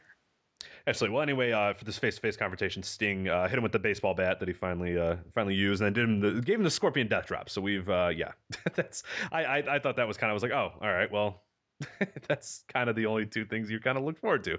So now he's got the entrance, and then you've basically checked out everything that made Sting interesting. So I guess he'll beat him with the Scorpion Death Lock, right? Ugh. He's gonna give him the Stinger Splash, and he's gonna, you got that, and he's gonna beat him with the Scorpion Death Lock. You seem to be down on Sting. Yeah, I'm kind of into it. I'll be honest. I don't know. I just don't know if I'm going to be too interested. We'll get to that when we talk about WrestleMania here. I've never been a big anti-Sting guy. I don't know. A lot of people. I'm not anti-Sting. There's not much interest there. It's not anti. It's the fact that I just don't know if it's going to be. You know, when I watch a WrestleMania, I'm looking for, good worked matches, big matches, and then I'm looking for aura matches, big fun. I don't know. It's Sting Undertaker, yeah, you must not have been happy the last few WrestleManias if you're looking for good, well worked matches. You're getting. But they've been the aura stuff. There's been the aura stuff. You have gotten the aura stuff, but I mean, and that's what I mean. WrestleMania is more about the spectacle. You know that. Agreed. No, I agree, and that's. I'm fine with that, but I don't get that from Triple H Sting. I would have got that from Sting Undertaker. The whole story doesn't make. There's nothing. I'm not invested in Triple H being the one that put WCW out of business and Sting was the WCW. I mean, it's not. I'm not invested in that at all. I am into the idea of Sting wrestling in a WWE ring for the first time. I think there's a lot of people who aren't into that. I'm kind of into that. Look, I'm not frothing at the mouth for it, to me, it is kind of a cool moment, and I wish it was against the Undertaker and not Triple H. Mm-hmm. Well, I think this speaks to another point as well, and this is when Sting was originally, being bandied about coming in or whatever. That there's generations of people that just Sting doesn't have that connection to him. You're absolutely right, and we talk about it during, and I'm one of those guys. It's like cool, I grew up with Crow Sting. Yep. I never liked Sting. I thought Sting was stupid from the beginning. I've gone back and I've watched matches and I've enjoyed them or whatever, but I never was a Sting guy, like never in my fandom of I mean, obviously going back and watching stuff, but in the when I was watching at the time, there was nothing there, and I've still never got it. And there's a lot of people that are my age as well that just don't get it. I know I have a guy at work, and I always ask what his son thinks. His son is I think he's 8 or 9 years old. He's had to explain Sting to him, and his son's just like, well, okay. Like, it's just an old guy with face paint to him. He has no connection to him, and they've done nothing to give you that connection. And your kid crowd doesn't even know he existed because they didn't know TNA existed. Right. So, and the 20-something crowd only knows the Crow Sting. I mean, you got to be in your 30s to even remember the Surfer Sting, and you got to be well into your 30s to remember the blonde-haired, spiky-haired, emerging star late 80s Surfer Sting. You know what I mean? Yeah. So it's in real time anyway. The guy that went to the 45-minute draw against Flair head-to-head with WrestleMania 4. Yeah, the 30-year-olds are that like shades of gray, black-haired Sting, the Lex Luger, who do I trust? And you trust me, that's that. And I'm the Sting, the Crow Sting generation, the Rafters Sting. You're absolutely right. You got to be. I loved him when I won't lie. I really, really liked him for a while when I first was getting into it, and then eventually it just kind of wore off, and then I never really. There was never any real big connection. Once he came down from the Raptors and had matches, I was like, oh, all right. Well, I mean, that's almost like a microcosm of what happened to WCW after he came down from the Rafters, and then had his match. It was all almost, downhill from there, So, he's a guy who popped one big you know what I mean? It's like he had his one big event ever, and that was that. And that was it for Sting. So kind of what you're saying makes sense. But yeah, I don't know. I think they're blowing it, and they should do Undertaker now. But. Agreed. I'm with you. Reigns, Daniel Bryan. This is the main event here. I really enjoyed this match. I thought this was the best I've seen Roman Reigns look in a spot here, and I thought Daniel Bryan played his role well, and you could tell it was sort of a weird role where both guys were kind of at some points being heels, at some points being baby faces or whatever. But I thought overall it worked out real well. I thought the finish was great, and I thought I'm perfectly okay with the finish. And when it was over, it was almost cathartic. It was like, okay, you know what? The Daniel Bryan thing is over. Let's not worry about it. Let's just let him be what he is. And if it's a U.S. champion, if it's IC champion, if it's mid-card, whatever. It's just like, okay, you won, whatever. Because I thought Reigns looked okay here. I thought this was okay. And if this is how we're going to get, and this is what we're going to get from him, and I don't know if it is, because obviously this was when you're working with Daniel Bryan, it helps out a lot. But I thought it was fine. I thought it was okay for a WWE main event. The crowd was into it, and it was fun. So I'm okay. This was the best Roman Reigns singles match he's had to date. I don't even think it's close. I don't even think, like, what would you even pick as a number 2? I mean, geez. Of a singles match. Yeah, Wow. I mean, what about that 4-star Randy Orton SummerSlam? I mean, you've got the shitty Randy Orton SummerSlam. That might actually be his second best singles match. That might be. Which is scary. But, I mean, this was his best singles match to date. Yeah, I liked it. It was a good match. It was nothing to go crazy about. It's nothing I'm rushing to watch again. But, it was good enough. And, I thought Bryan did what he could with the guy. And Reigns, I'll tell you what, he didn't look like a guy who was being carried. No, he showed some good fire too. There was a point at the end of the match where or maybe not the end, but kind of the build up to the end, where he was starting to get those strikes in. He was really getting. I was like, there we go. Like, yeah, there, and the crowd was connecting. But lo and behold, surprisingly, the crowd was reacting to him when he was being, a lot of what people got into when he was in the Shield, where he was just kind of a quick paced, explosive sort of guy, and he was doing those strikes. He had Bryan grounded or whatever. It was good stuff. Yeah, there was a real point where I was like, you know what? No, this is Reigns doing it. They kicked out of each other's finishers, which I think was important because they didn't completely bury Bryan. You know what I mean? It's like he kicked out of Reigns' finisher, and then, he kicked out of the Superman punch, right? Was it the Superman punch or the spear that he kicked out of? He kicked out of the spear. He kicked out of the spear, and then Reigns kicked out of the knee plus, I guess he calls it.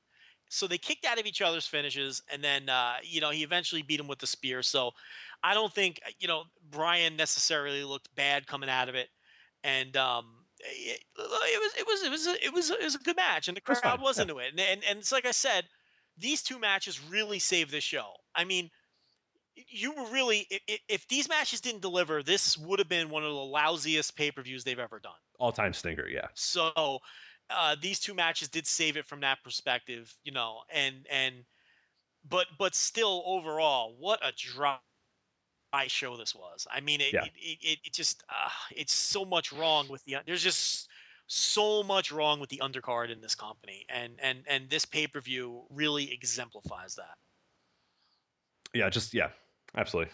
Real quick here, got the Roman Reigns singles matches. I'm using the same thing that we used for the Cody Rhodes, the cage match. Easy guide. So here's over 5. We have Randy Orton versus Roman Reigns. The one for SummerSlam is a 5.6, and then his other great singles match, WWE Fastlane.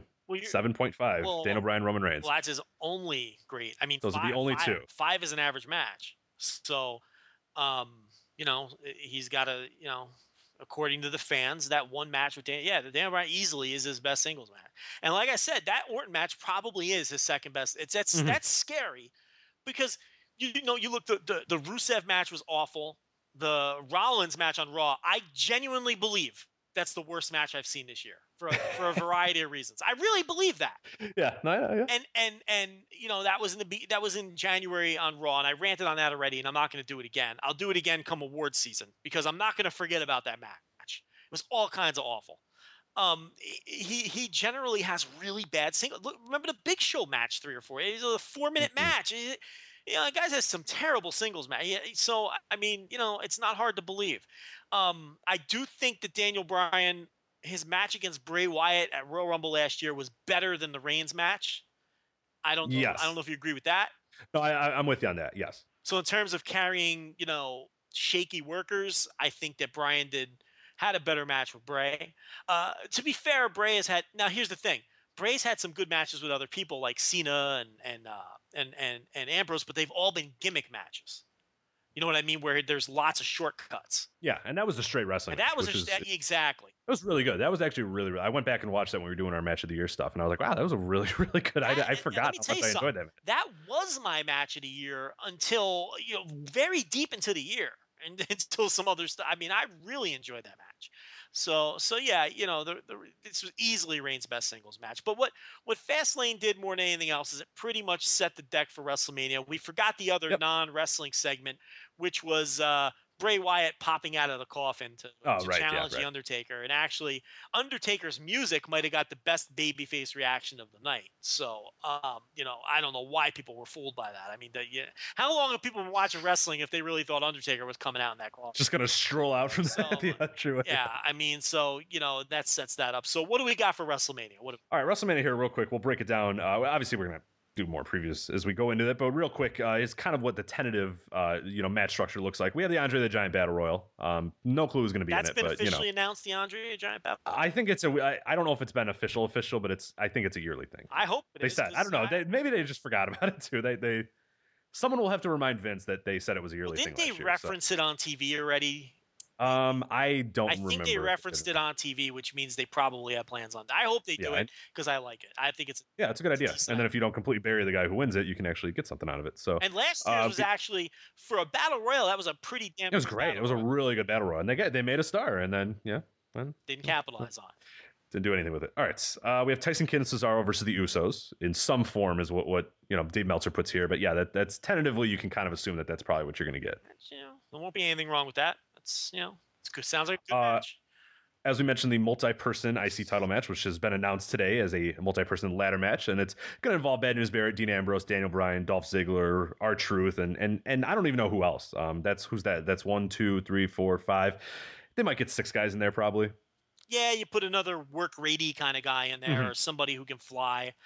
And yeah, it should be. There's no reason that shouldn't be good. The only thing, Big Show. They should put Big Show. Well, in there. You know what? That's what I was just gonna say. They always do these matches, and they always have to throw in a Kane or a Mark Henry or a big keep those guys out of that. I mean, I understand you like to have a base, for guys. Guys are gonna take wacky bumps, and it's nice to have a worthless thing like Mark Henry out there to catch the guy. But I mean, it also drags it down because then you have your requisite big man spots, and in that kind of match, I don't want to see that shit. That's where I do want explosions and nonstop. That's where I want flippy shit in a match. Just like throw a Kofi Kingston in there. He's got no chance of winning, but whatever. The problem is he's they're not going to do that because he's New Day, so it's not going to. He'll be in the Battle Royal. Maybe get like a Ryback or something might do that, but that's the same thing. He'll do a wacky elimination spot in the Battle Royal. You're right, exactly. All right, Randy Orton, Seth Rollins, possibly with Jon Stewart interaction. Now that's the thing, I forgot to mention that. To me that's what'll kill this match. I'm kind of looking forward to this match, but if it's got heavy Jon Stewart involvement, then it just kills it. In the Maria Menounos role, just person that's a celebrity that's out there and kind of sort of gets involved. Yeah. If the finish is Jon Stewart, socking Seth Rollins, I don't have any interest in that. I don't. Rusev versus John Cena, U.S. title, and that's gonna be some gimmick, right? They're probably not gonna do a straight rematch. There's gonna be something involved in there. I don't care if they do. I don't care if they not. People are saying, "Oh, you gotta have a cage. You have to have an I Quit." I just think you say John Cena, "Hey, fight me again." To me, and make me tap out. I don't think you need something. To me, if you make it a gimmick match, you're guaranteeing Cena wins because then they could still say Rusev has never been pinned. Right. Which is true. Which I guess depending on how you want this to end. It could go either way. I would prefer Rusev win, and I'm fine with just a normal match. If you think or you prefer a John Cena win, then yeah, a cage or an I Quit match or something might work. So there you go. Sting Triple H, we kind of mentioned that a little bit. And then Brock Lesnar, Roman Reigns is our official main event. Yeah, I mean, it's the hard. It's not a good card. That's not a good card. The hardcore fan, really there's not much here for the hardcore fan. I don't have.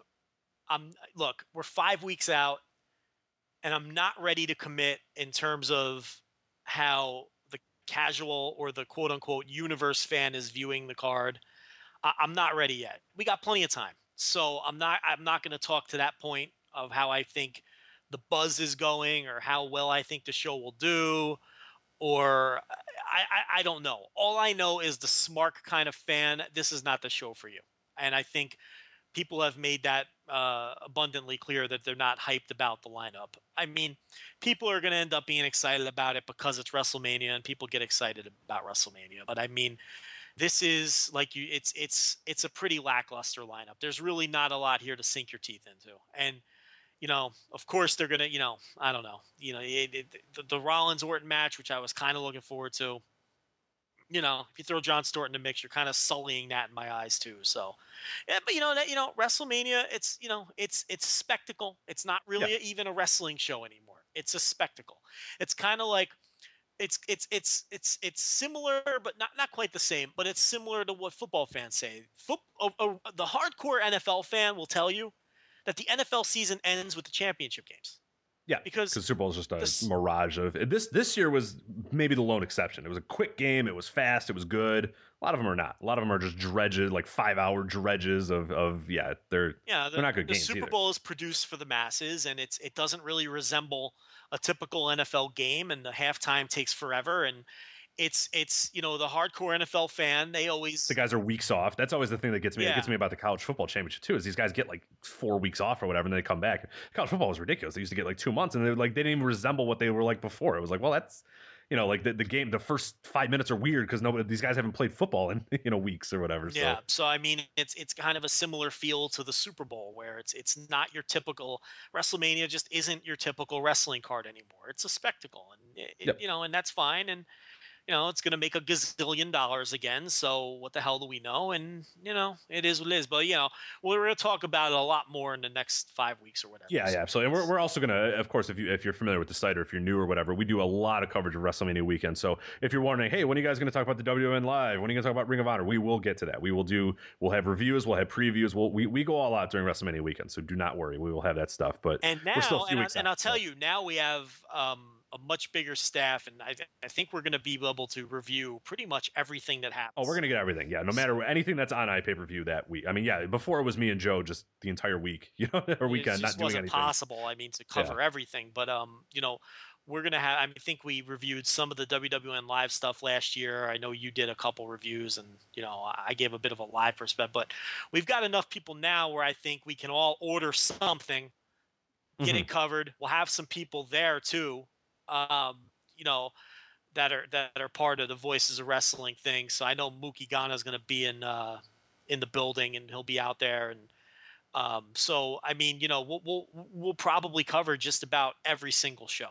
Yeah. So in case you're worried and screaming, hey, you guys haven't done that yet, when are you gonna? We're gonna do it. Don't worry. We always do a big podcast too. Yeah, we're gonna do a huge preview. We're gonna preview every goddamn thing that. Yeah, we do a bunch of big preview posts and a big preview podcast where we cover every single event, like down to WrestleCon, in detail or whatever, and like, the ridiculous stuff. That we've gone to great lengths. And my patented path to success, where I tell you exactly right what shows to go to, what you should do, so you don't miss any of the good shit. Because a lot of stuff overlaps. Well, Joe Lanza tells you what to watch and where to go, so you're seeing the best of the best. And if you don't follow Joe Lanza, what are you doing? Like, I don't know what you're doing. You're probably getting. You're just driving around aimlessly around the Central California. You have no idea what you're doing. Well, if you follow Joe Lanza, you'll be driving around aimlessly in New Orleans and fail to find. Yeah, don't follow. Yeah, Joe. So Joe will follow you. Don't literally follow me, but listen to my. Joe will shout where you guys should go, and then you lead the way, and then Joe will follow. And that dastardly Sean Sloan last year was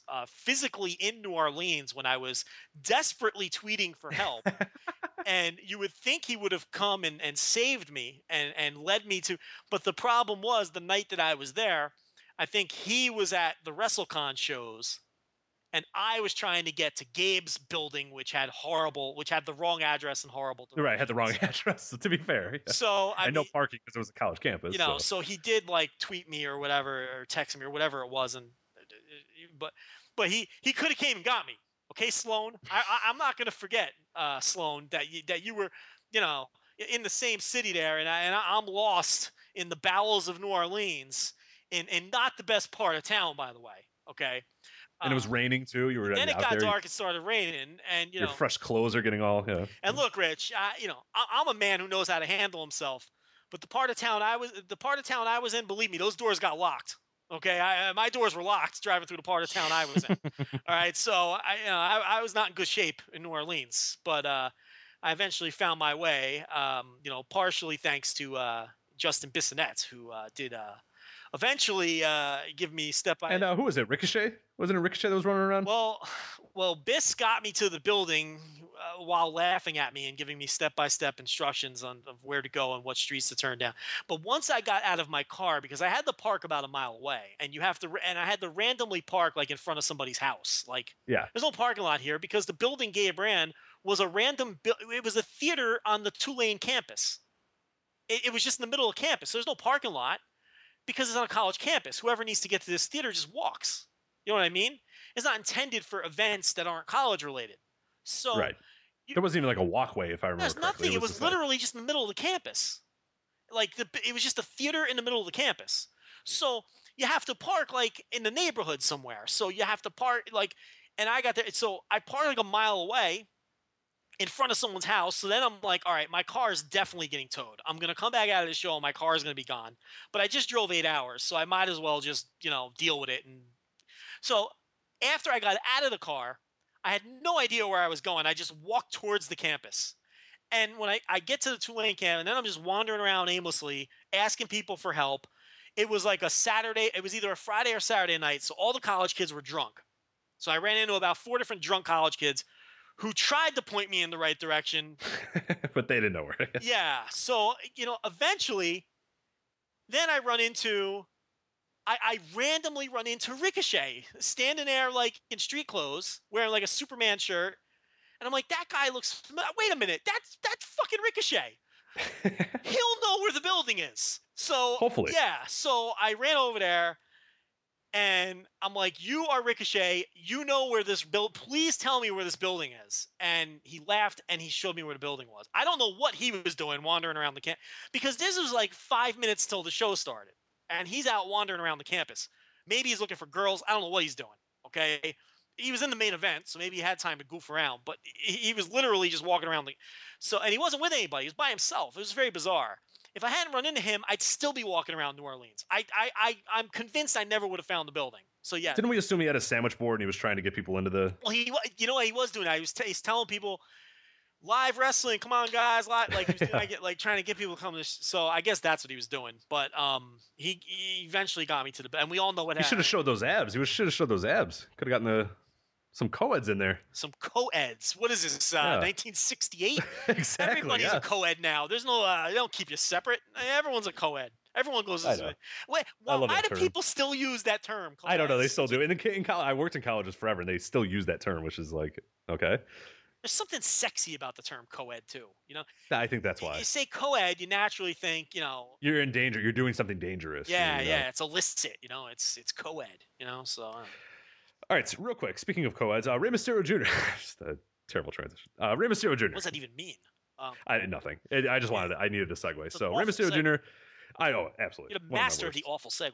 Yeah. I'm pretty terrible. It's actually I'm so good at being bad at them. I think is my real good trait. Rey Mysterio Jr. officially contract is now over with WWE, so he is free to go anywhere, and pretty much everything that we know, and we've known it for a while. We've gotten reports from people tweeted out to us here, or texts or whatever that from months ago that said, "Hey, look, he's going to Lucha Underground," and you could tell. I mean, that was pretty obvious in the beginning that that's where he was going to go once his WWE contract was over, and he tried to get out of it a few times. It's now officially expired, so he is Lucha Underground bound from everything we know. Correct.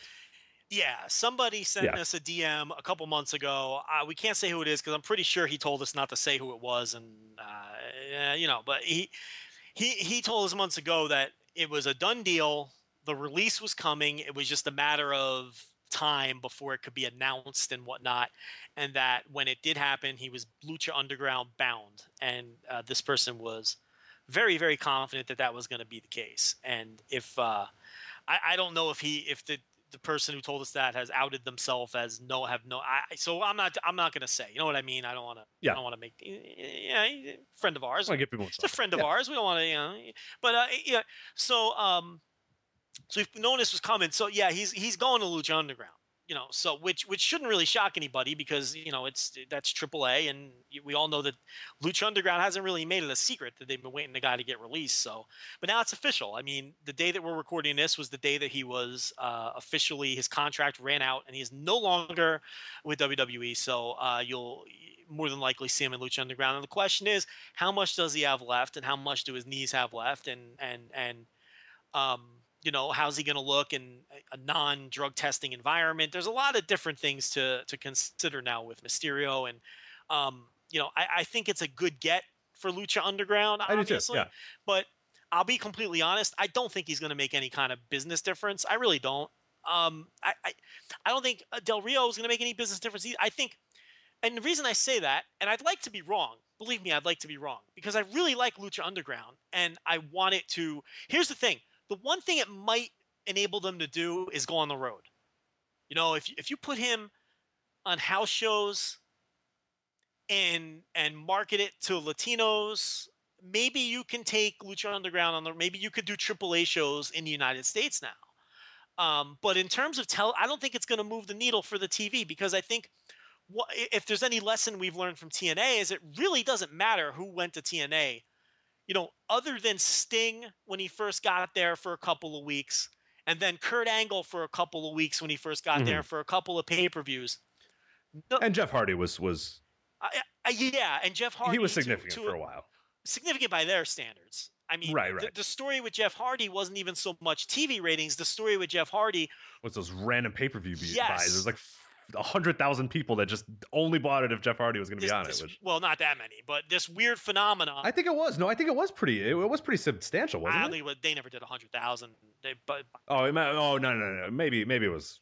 But it was. I forgot what it was. Yeah, it was this weird phenomenon where the pay-per-views with Jeff Hardy on top would do, it was like 10,000 compared to like. Yeah, it might be 5 or 10 is what I was. It was 10,000. 100,000 is ridiculous. Yeah, it was.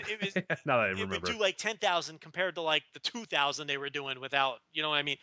So it's like with something like it would come up with 12,000 when the normal one was like 2. Yeah. Yeah. The idea was it would increase their pay-per-view business huge on a percentage basis, but it was still like a blip on the rate. You know what I mean? It wasn't anything significant in terms of.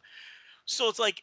No one really ever made a difference for TNA's ratings for more than a month, being generous.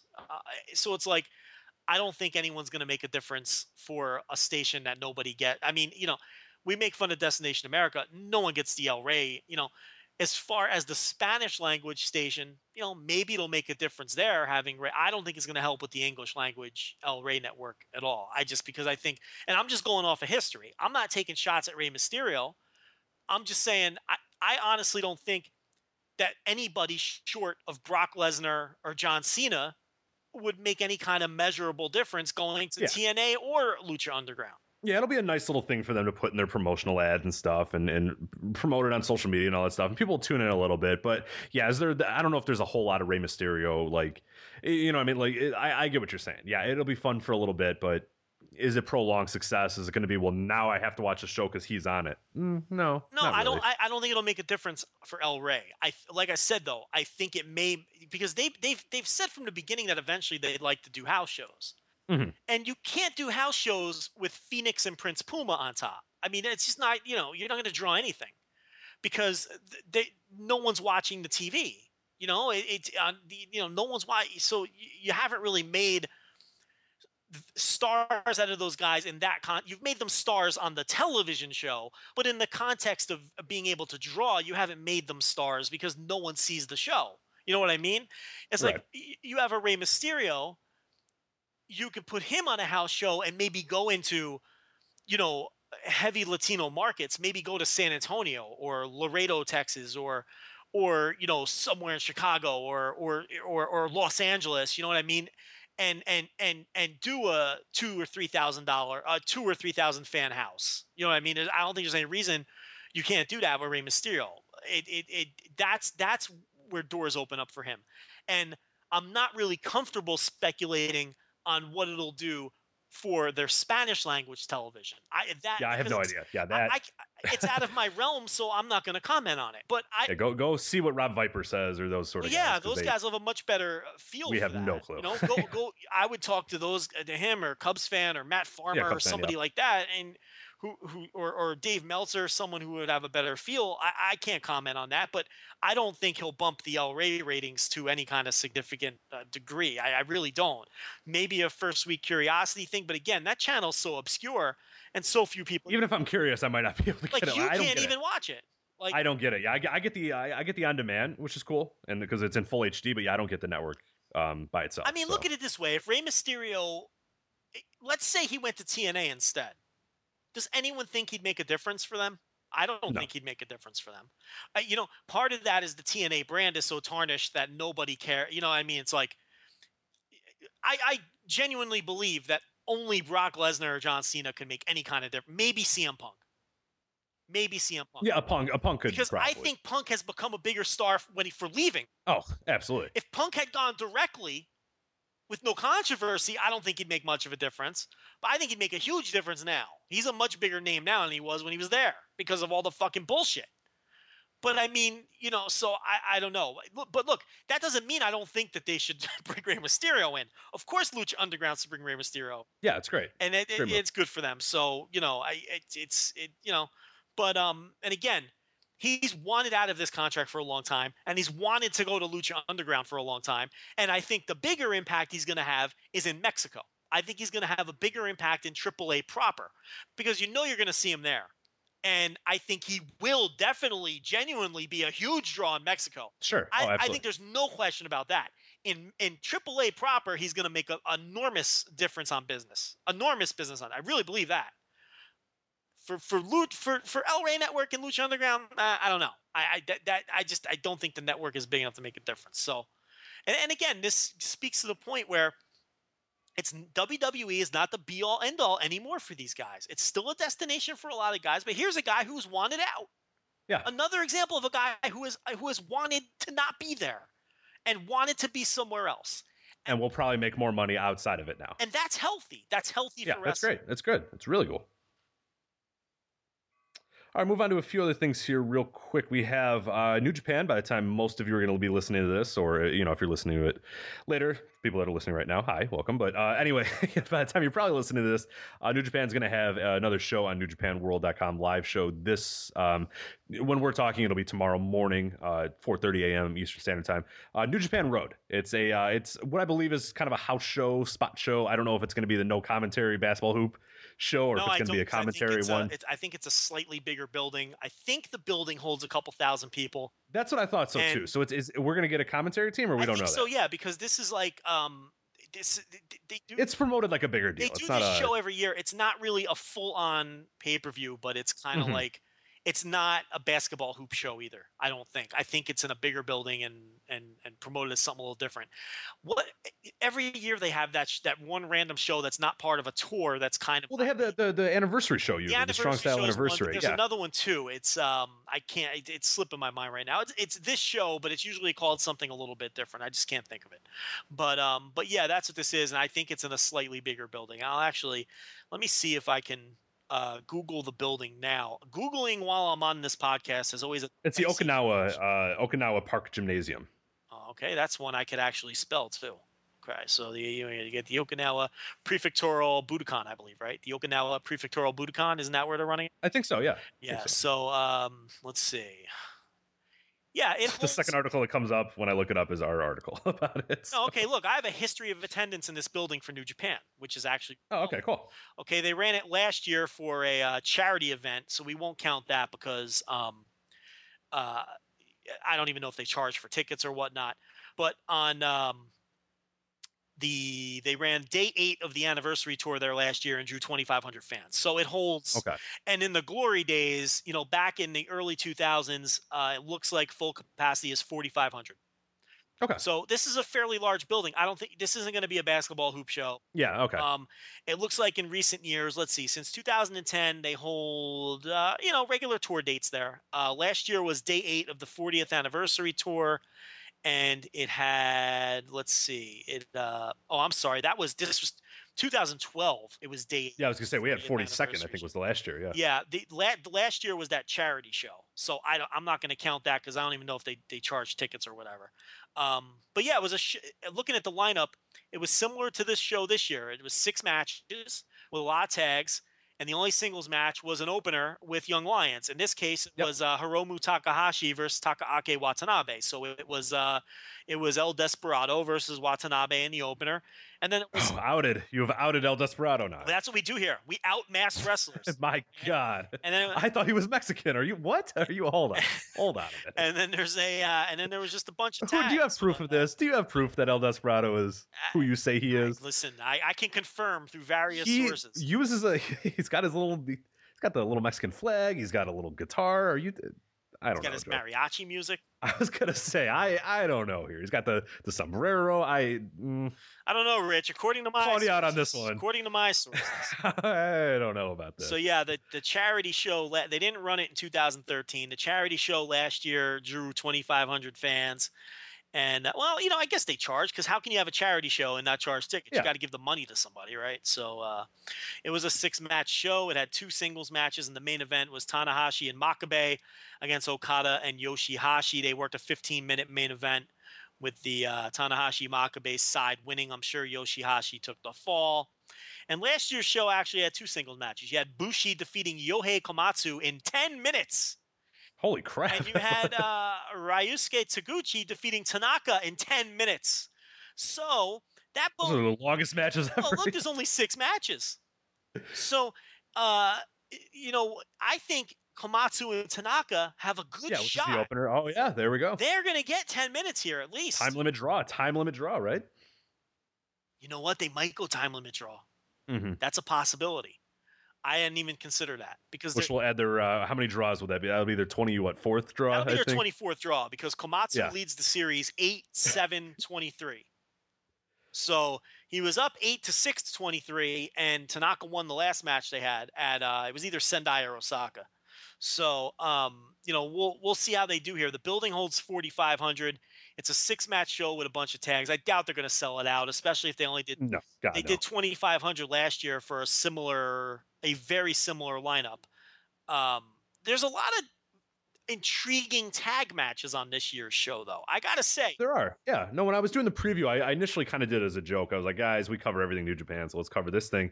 I didn't really look at the card when I said that, and I kind of went through and I'm starting to look at these, and I go, you know what? Hey, this is kind of fun. So yeah, most people might be already hearing it, or maybe you haven't watched it yet, or whatever. We'll break it down real quick here. I don't think we need to go into excruciating detail, but as mentioned, Sho Tanaka, Yohei Komatsu is our opener.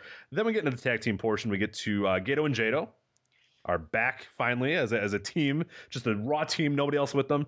Gedo and Jado versus Kushida and Nakanishi, which I thought was incredible that this match has happened 3 times prior. It's the exact same match. I will never complain when Gedo and Jado have a tag match. It's special, right? I popped for it when they did it in the United States on War of the Worlds. I think it was War of the Worlds in New York. Yeah, it was War of the Worlds. Yep. I think it was Roderick Strong. BJ Whitmer and Jacobs, or Strong. It was Whitmer and Strong. Yeah. And I like when they randomly pop up on these shows. Everyone knows I'm a big Gedo fan. I think Jado is shot and he stinks, but I like him in these situations when he teams with Gedo. Hey, Jado follows us now, so you better hope he doesn't listen to that. He actually unfollowed us the same day. Oh, did he? God, he followed us briefly. Damn it! Like most people, we must have said something that offended him, and we ran him off. He translated our tweets and did a Google Translate. Decided nope.